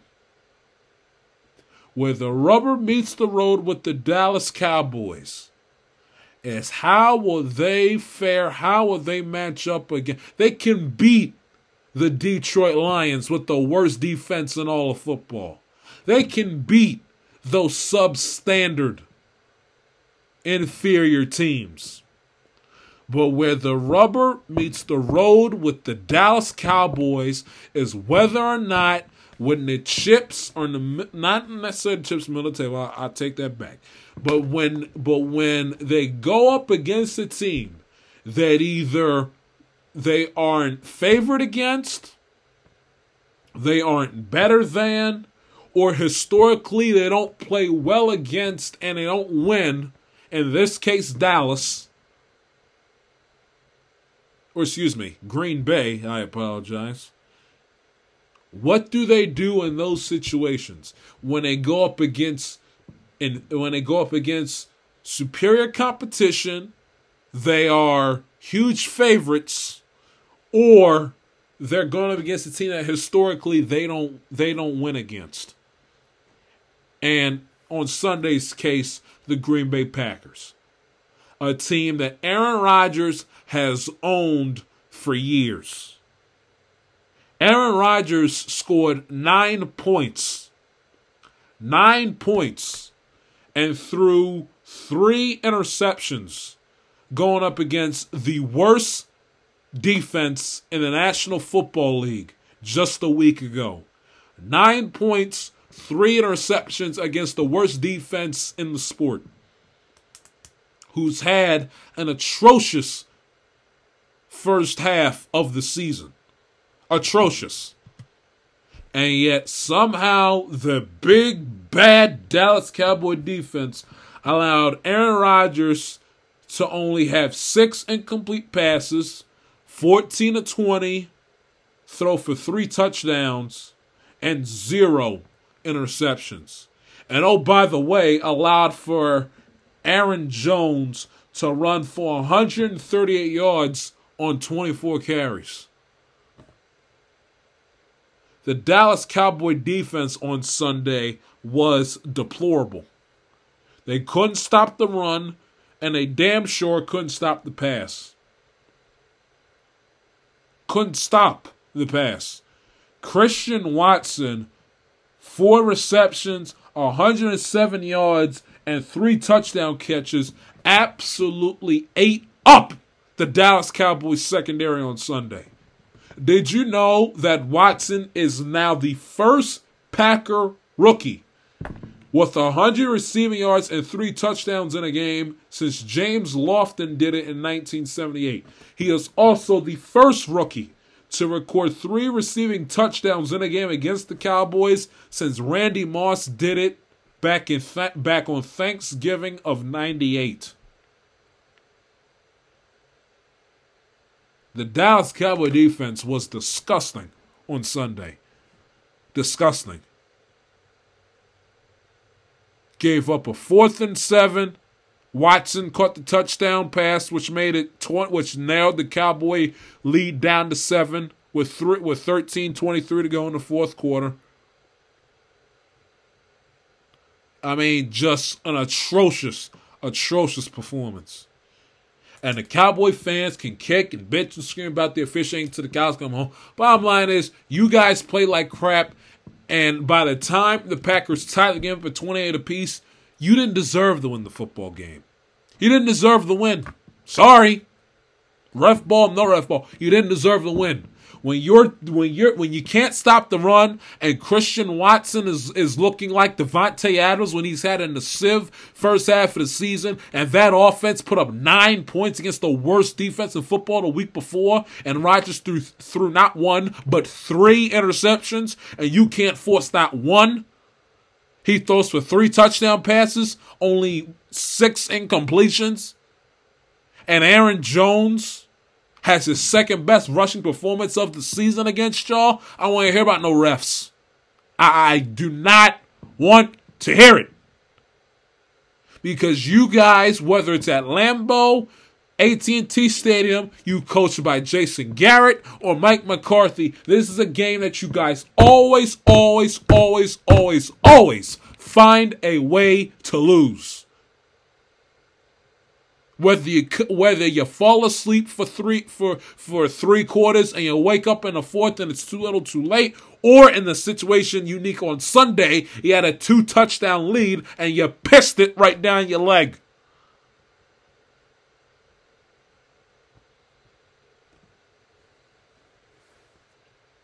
Pissed it down your leg. The one turnover that your defense was able to force, and that bum of a quarterback behind center can't capitalize. Throws a stupid interception, the guy jumps the route, and it leads to a Packers touchdown to tie the game up at 7-7.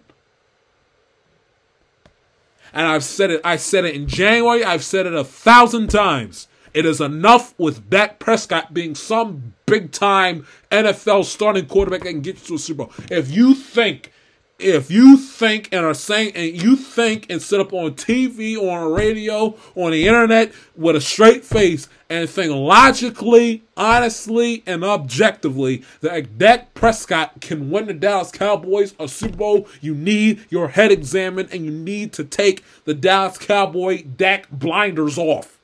Okay? Dak Prescott cannot win you a Super Bowl. He can't. You want to know how? On 3rd and 4th down this season, do you know he has the worst completion percentage in the sport on 3rd and 4th down? He completes 43% of his passes on 3rd and 4th down. I didn't play in the NFL. I'm not a coach. But I do know this. In my 15 or so years of being a football fan, and have seen God knows how many games throughout my lifetime, where I've also played football at the varsity level in high school, I know this. third and fourth downs are where a quarterback's bread is buttered, especially when they're on contending teams. And being in the likes of Tim Tebow for the worst completion percentage on third and fourth down, it does not scream to me Super Bowl caliber quarterback. That's the worst completion percentage in the league in 11 years. 43% of your passes, Dak? Really?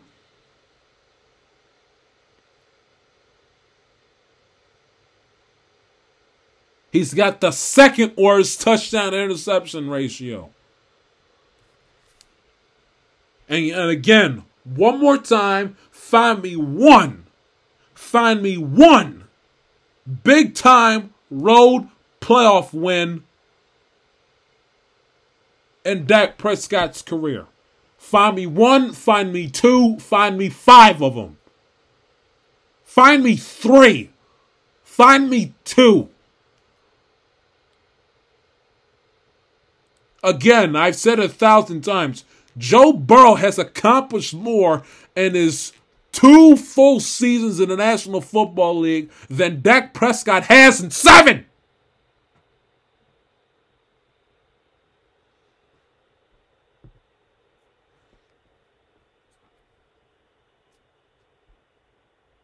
The great quarterback, the Super Bowl caliber quarterback, bails his team out when his defense plays like crap.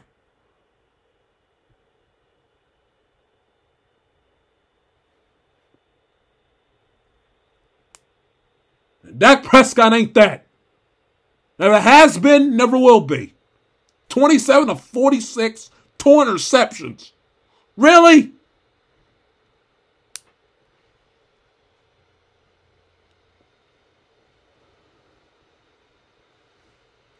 Miscommunication with Lamb. I mean, just a stupid interception on 3rd and 10. Green Bay's ensuing offensive possession. March down the field, score a touchdown, take the lead. This is who he is. And for some reason, you people out there overrate this guy like he's the second coming of Starbuck and Troy Aikman put together. He ain't a patch on any of those guys' ass. Doesn't win a lot of big games. And then once he does win, he doesn't win them on the road. Not as good of a quarterback on the road. Look at the numbers. Yeah, I think it's because he wears a star on his helmet that he's some great quarterback. Get out of here. He's as mid-average of a quarterback if I've ever seen one. I don't care how many DirecTV and Sleep Number commercials he's in. I could care less. Great quarterbacks bail their teams out. They bail their defense. Not all the time, but gee whiz. Every now and again, Dak can make all the money he's making. Can he go out, drive down the field, and bail out the Dallas Cowboys?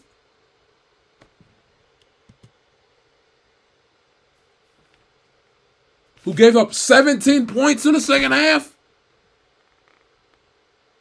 And allowed Aaron Rodgers to put on his best performance of the entire season? Can he bail him out? Can he put together a drive? For once in his life. One time. Now, I'm not saying that you go overboard and you start Cooper Rush. I'm not saying that. But it's just, how many more times you got to see the same old dog and pony show from Dak Prescott, and it's just his average mid eye play behind center. Yet he's getting paid to the likes of the Josh Allens and Patrick Mahomes of the world.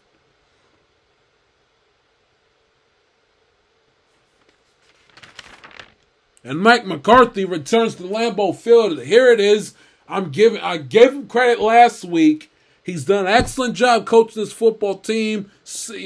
Everyone thought their season was over after week 1, and all of a sudden he turns back to Lambeau Field in 2021, Mike McCarthy shows up. What is he doing going for it on a 4th and 4 in overtime? Kick your field goal!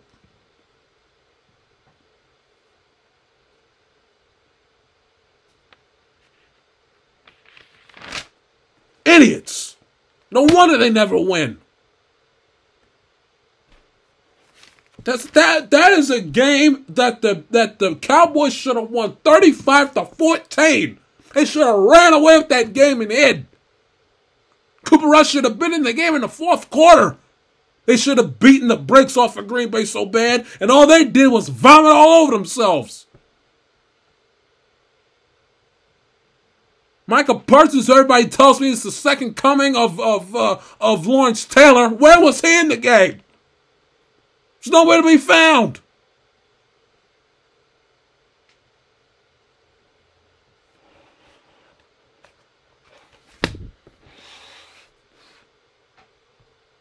Every single time you expect something, you give them credit, you tip the cap, you give them their respect with Dallas. And this is what they do. And they sit back and they wonder why nobody gives us respect. Why does everybody hate us? When you just go out on the field and you give the public that. The Green Bay Packers are not a good football team. They're not. But the difference, which I thought was going to be the difference between the Vikings and the Packers when it came down to the North. But the difference of the game was very simple.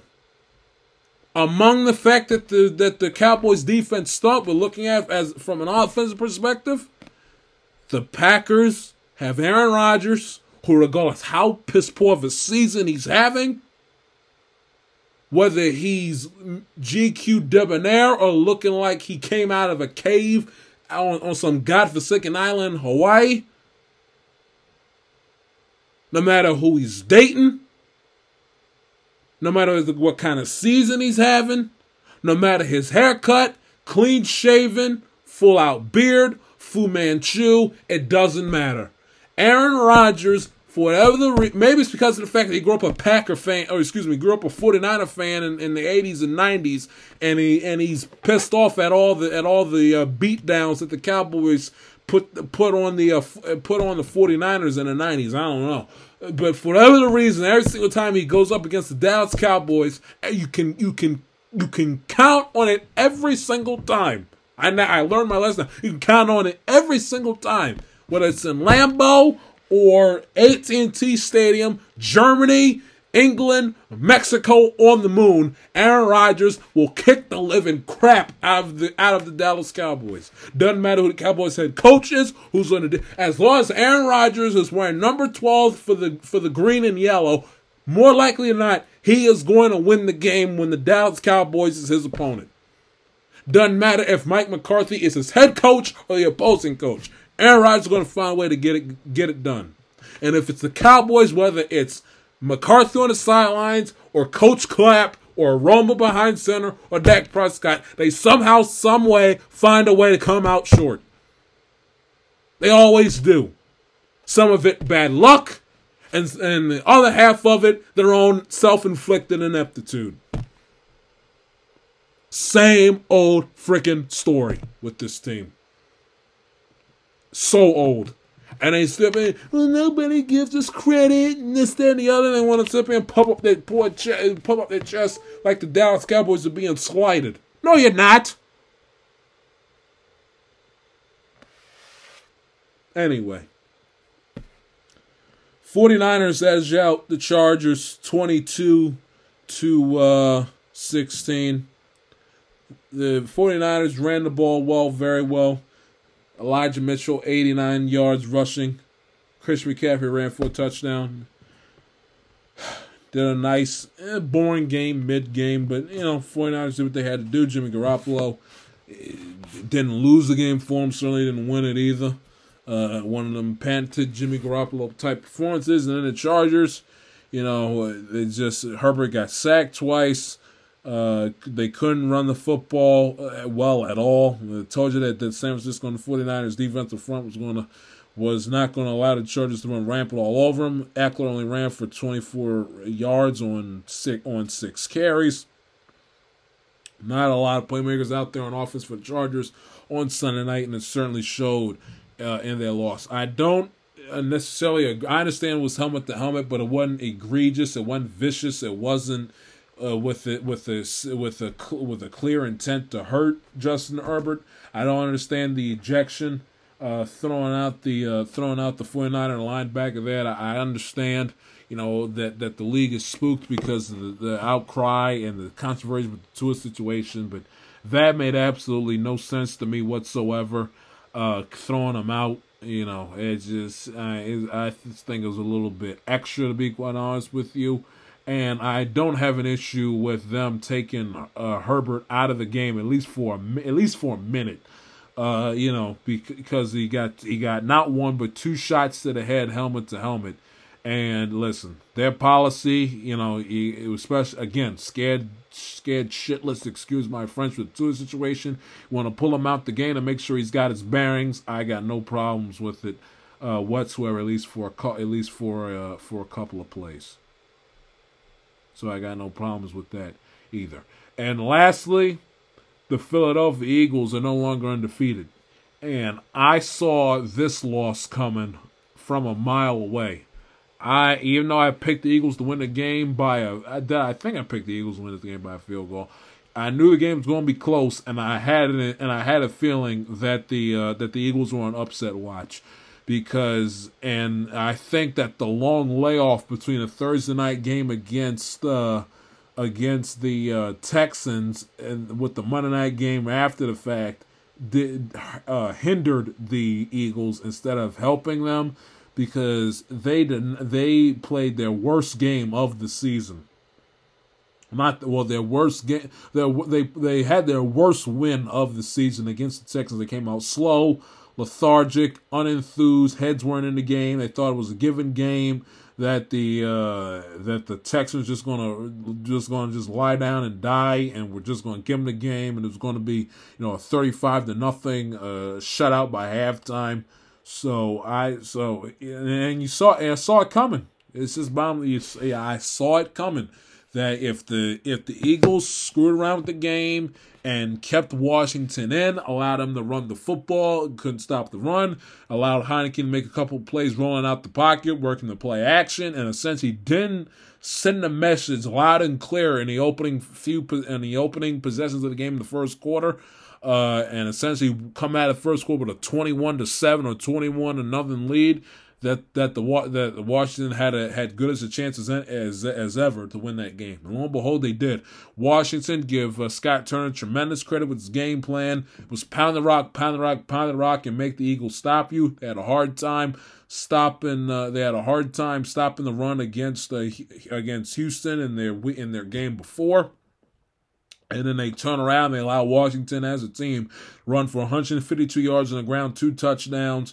And Brian Robinson Jr. ran for 86 carries and on 26 carries, 86 yards, and ran for a touchdown. And Antonio Gibson, 14 carries, 44 yards on the ground, and ran for a touchdown as well. And then Terry McLaurin, one of the more underrated wide receivers in the National Football League, who deserves to have his name talked about more often. 8 receptions, 128 yards, was just absolutely sensational in the game. Sensational. Heineke, his stat line isn't sexy, and it doesn't look all that appealing. 17-29, 211 yards passing, 1 interception.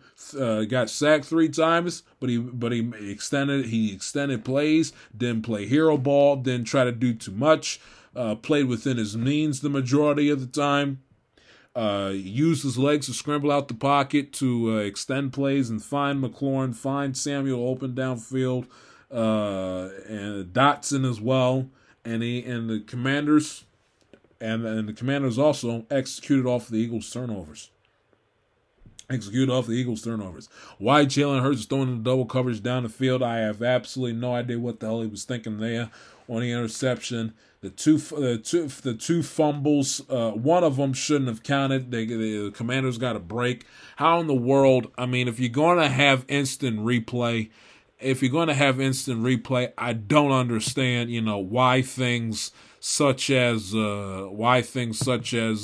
face mask isn't reviewable. I understand you don't want to necessarily get into the habit of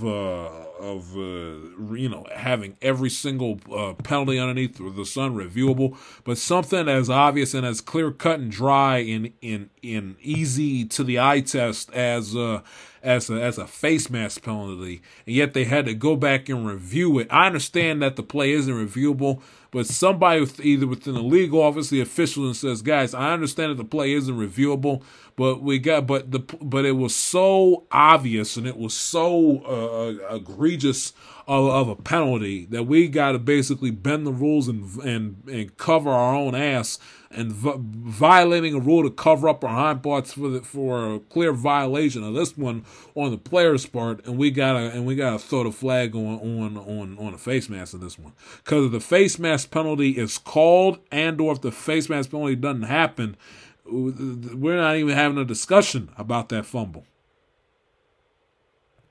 We don't. Bottom line.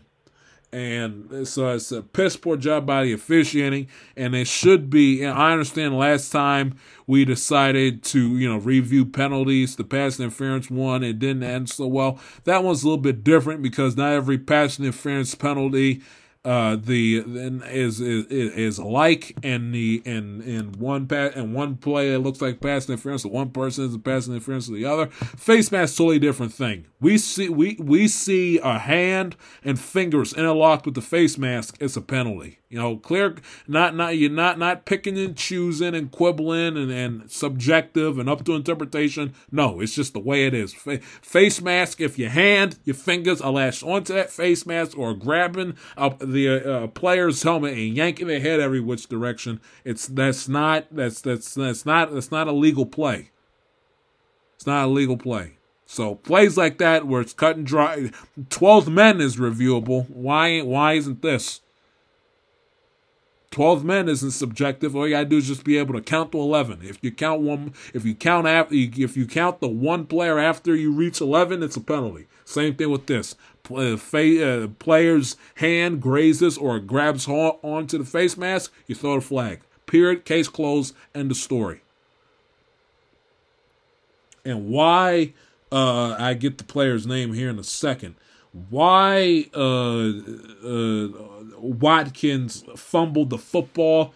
I mean, he's got a 50-yard pass completion, which would have given the Philadelphia Eagles premier field position at the Washington 23-yard line, down 5 at 26-21. Why in the world he's getting greedy and trying to get more yards, where if anything is more imperative that they have the ball inside the Commanders' field position with also enough field to work with so they can work the clock and get the Commanders use the timeouts a little bit.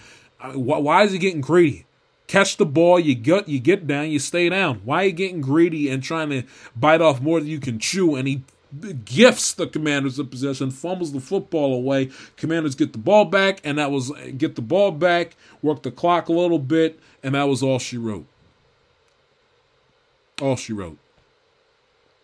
That the Hurts interception of double coverage was dumb, and that fumble in particularly was the worst.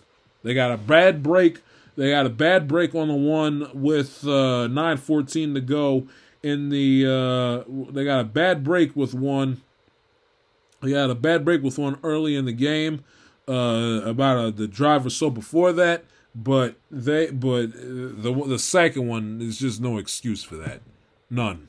Just go down. Don't get greedy. Just go down. And now the Titans, or excuse me, the Eagles look like they might not have God for a little while. So things all of a sudden they're not looking bleak, and I wouldn't exactly say all the sky is falling for the Eagles. Then this is a loss that the Eagles needed to have happen to them, and this is the potential wake up call that they needed that could possibly get them over the top. This is something that they needed. This was medicine that the Eagles had to take, because they were going to do themselves no favors, shucking and jiving and lucking out of every single win. But yeah, we're undefeated, and then they overlooked the small little minute details without having that feeling of we lost the game. We don't like the feeling of losing. Let's do everything we can in the next week of preparation to make sure we don't lose again. They needed that. And it's almost like, especially in this day and age in the NFL, that, going after you reach about say 6 or 7 wins, you go winless in the first 2 months of the season. It's more at this point, and especially with the 17th in 2022 NFL football, you have the 17th, the extra game. It's like after you get the 15th you get the 5th or the 6th win out of the way, it's more or less going undefeated. Essentially, after the last weekend in October is more of a curse, backhanded curse, than it is a blessing. Because that anxiety of the undefeated season, rumblings of that, walking on eggshells, all nervous and tense as hell about scared to lose another game. It's just, I don't know. And of course, who wouldn't want their team to go undefeated, be undefeated Super Bowl champion? But the chance of it happening now, 17-game regular season. If you don't get the one, and if you win undefeated, you obviously get the 1 seed. But having to win 20 games to be an undefeated Super Bowl champion, I mean, that 20 games in a row without a loss.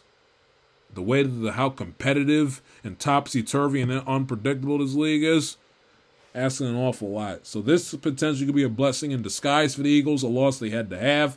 Thought that the Commanders were just going to commander all over the field, and Heinicke was going to throw interceptions left and right, which he did, which I thought was ended up going to be the tide turning in the game, and it turns out not being the case. Heinicke threw the interception, and the Eagles gave the ball right back with the fumble that shouldn't have been.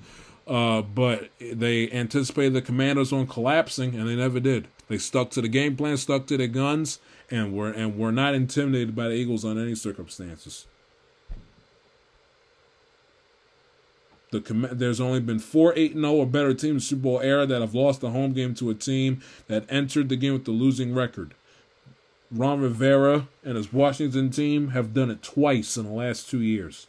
Monday night, and in 2020 against the then undefeated Pittsburgh Steelers. And that also, largest upset win in Super Bowl era, Washington was 11-point underdogs in the game. And one last thing just to drive the Russell Wilson's wash point home. I know I'm all over the place, but 28th in the league in passer rating. Russell Wilson, washed. And if you're Brandon Graham, you got to have a little bit better on. He's a veteran, one of the longest tenured players on that team, veteran Super Bowl champion. He's got to have a little bit better on-field awareness and better discipline than hitting Taylor Huntley leading with his head and his shoulder when Heinicke gave himself up and was already touched down by his teammate. Touchdown. He gave himself up, touched down by an Eagle teammate. Meanwhile, Brandon Graham's still running in, coming in 100 miles an hour, and slowly eases up. But there was so much time in between Heinicke giving himself up while being touched down in the process. So much time between that and Graham charging in that, albeit it looks bad and you don't want to have essentially the game put on ice because of a unnecessary roughness or a roughing the passer penalty. But Graham knows the rules. You cannot, I say it all the time, you cannot, especially when you're either dealing with bad officiating or dubious rules and or both, you can't leave a tight game like that in the hands of the officials to throw the flag and make the call. You just can't. That is on Brandon Graham. Veteran, been long enough Super Bowl champion, he's got to know better than that. Took a full 3 steps. He had plenty of time to catch himself or to stop running or just not even bother going towards Heinicke. Gave himself up on the 3rd and 7, was touchdown. And he comes in, charging in, and nicks him gently, hits him with his helmet.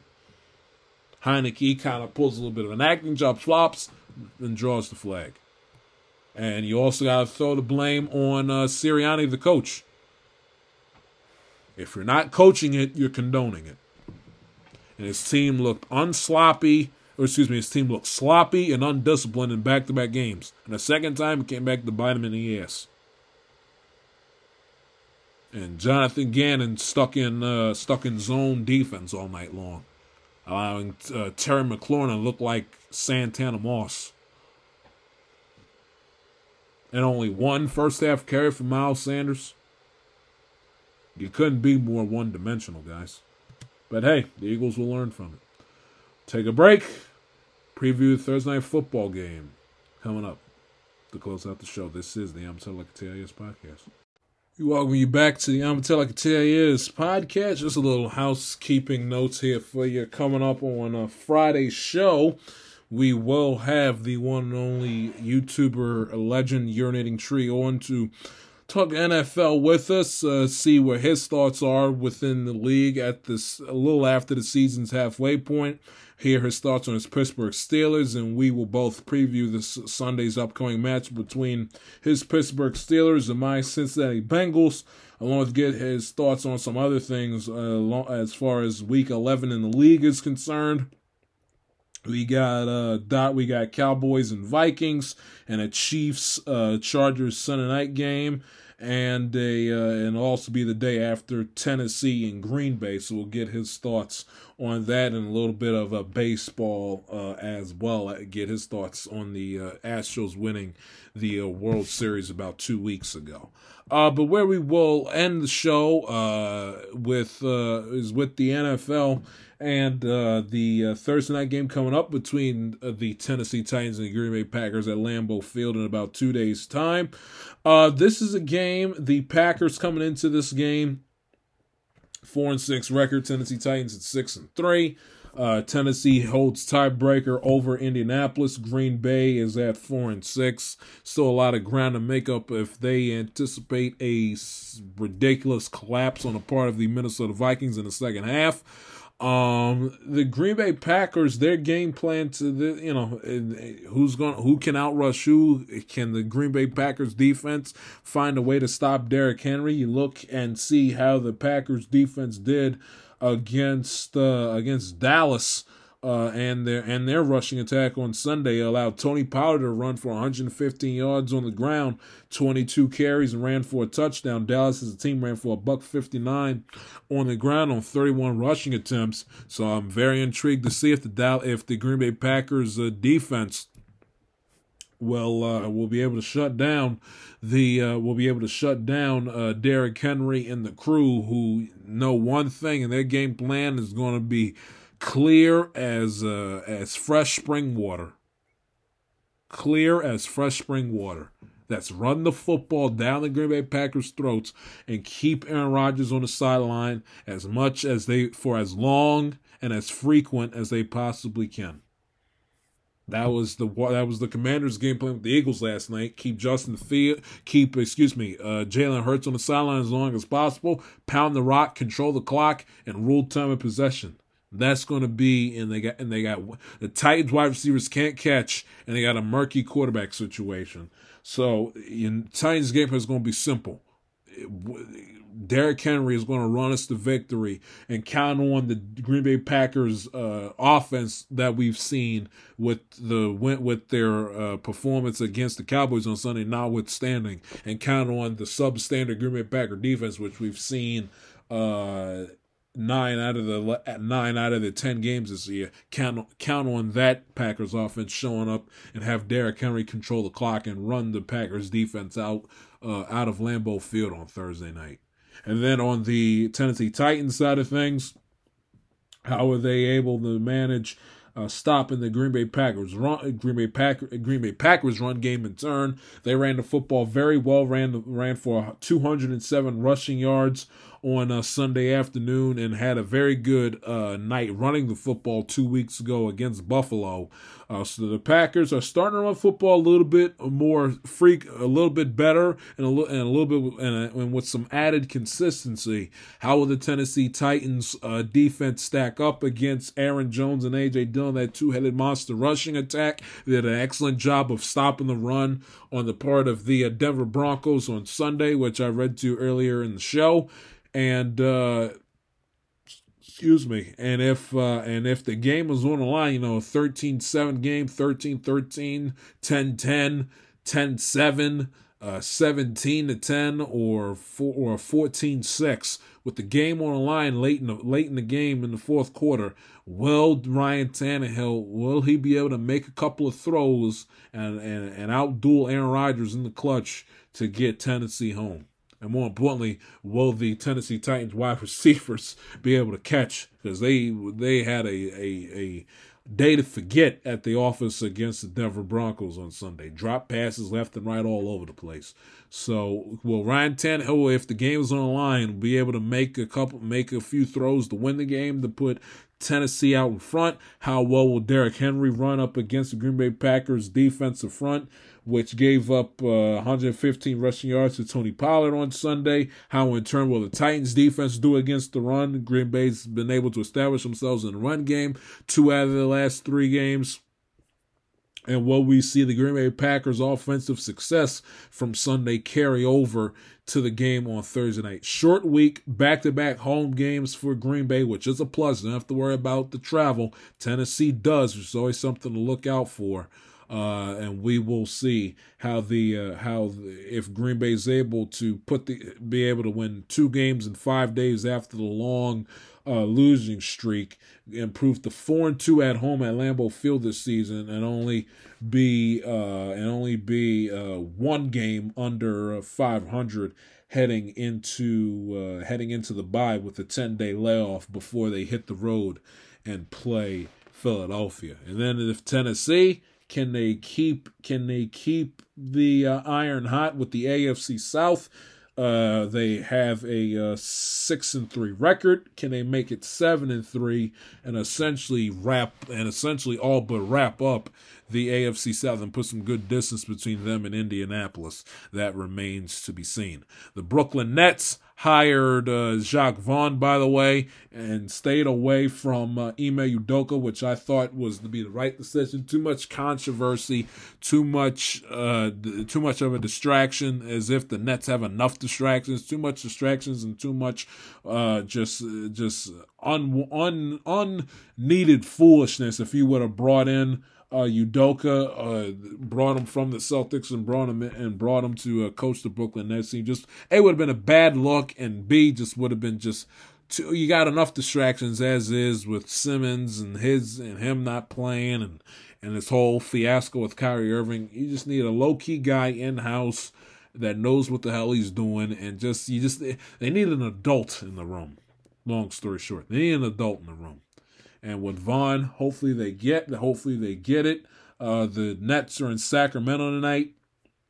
They have a 6-8 record, just to go through the first few games of their season. They lost on Sunday night to the Lakers by 13 points, 116-103. And this is after they had won back-to-back games against the Knicks and Knicks and Clippers last Wednesday and on Saturday night. So we will see how the Nets season goes the rest of the month of November. They got Sacramento tonight. They're at Portland on Thursday night, and then they're back home on the East Coast against Memphis on Sunday, November the 20th. So we shall see with the Brooklyn Nets. And we will have Urinating Tree for you on Friday and another episode of the I'ma Tell It Like It T.I. Is podcast is in the books.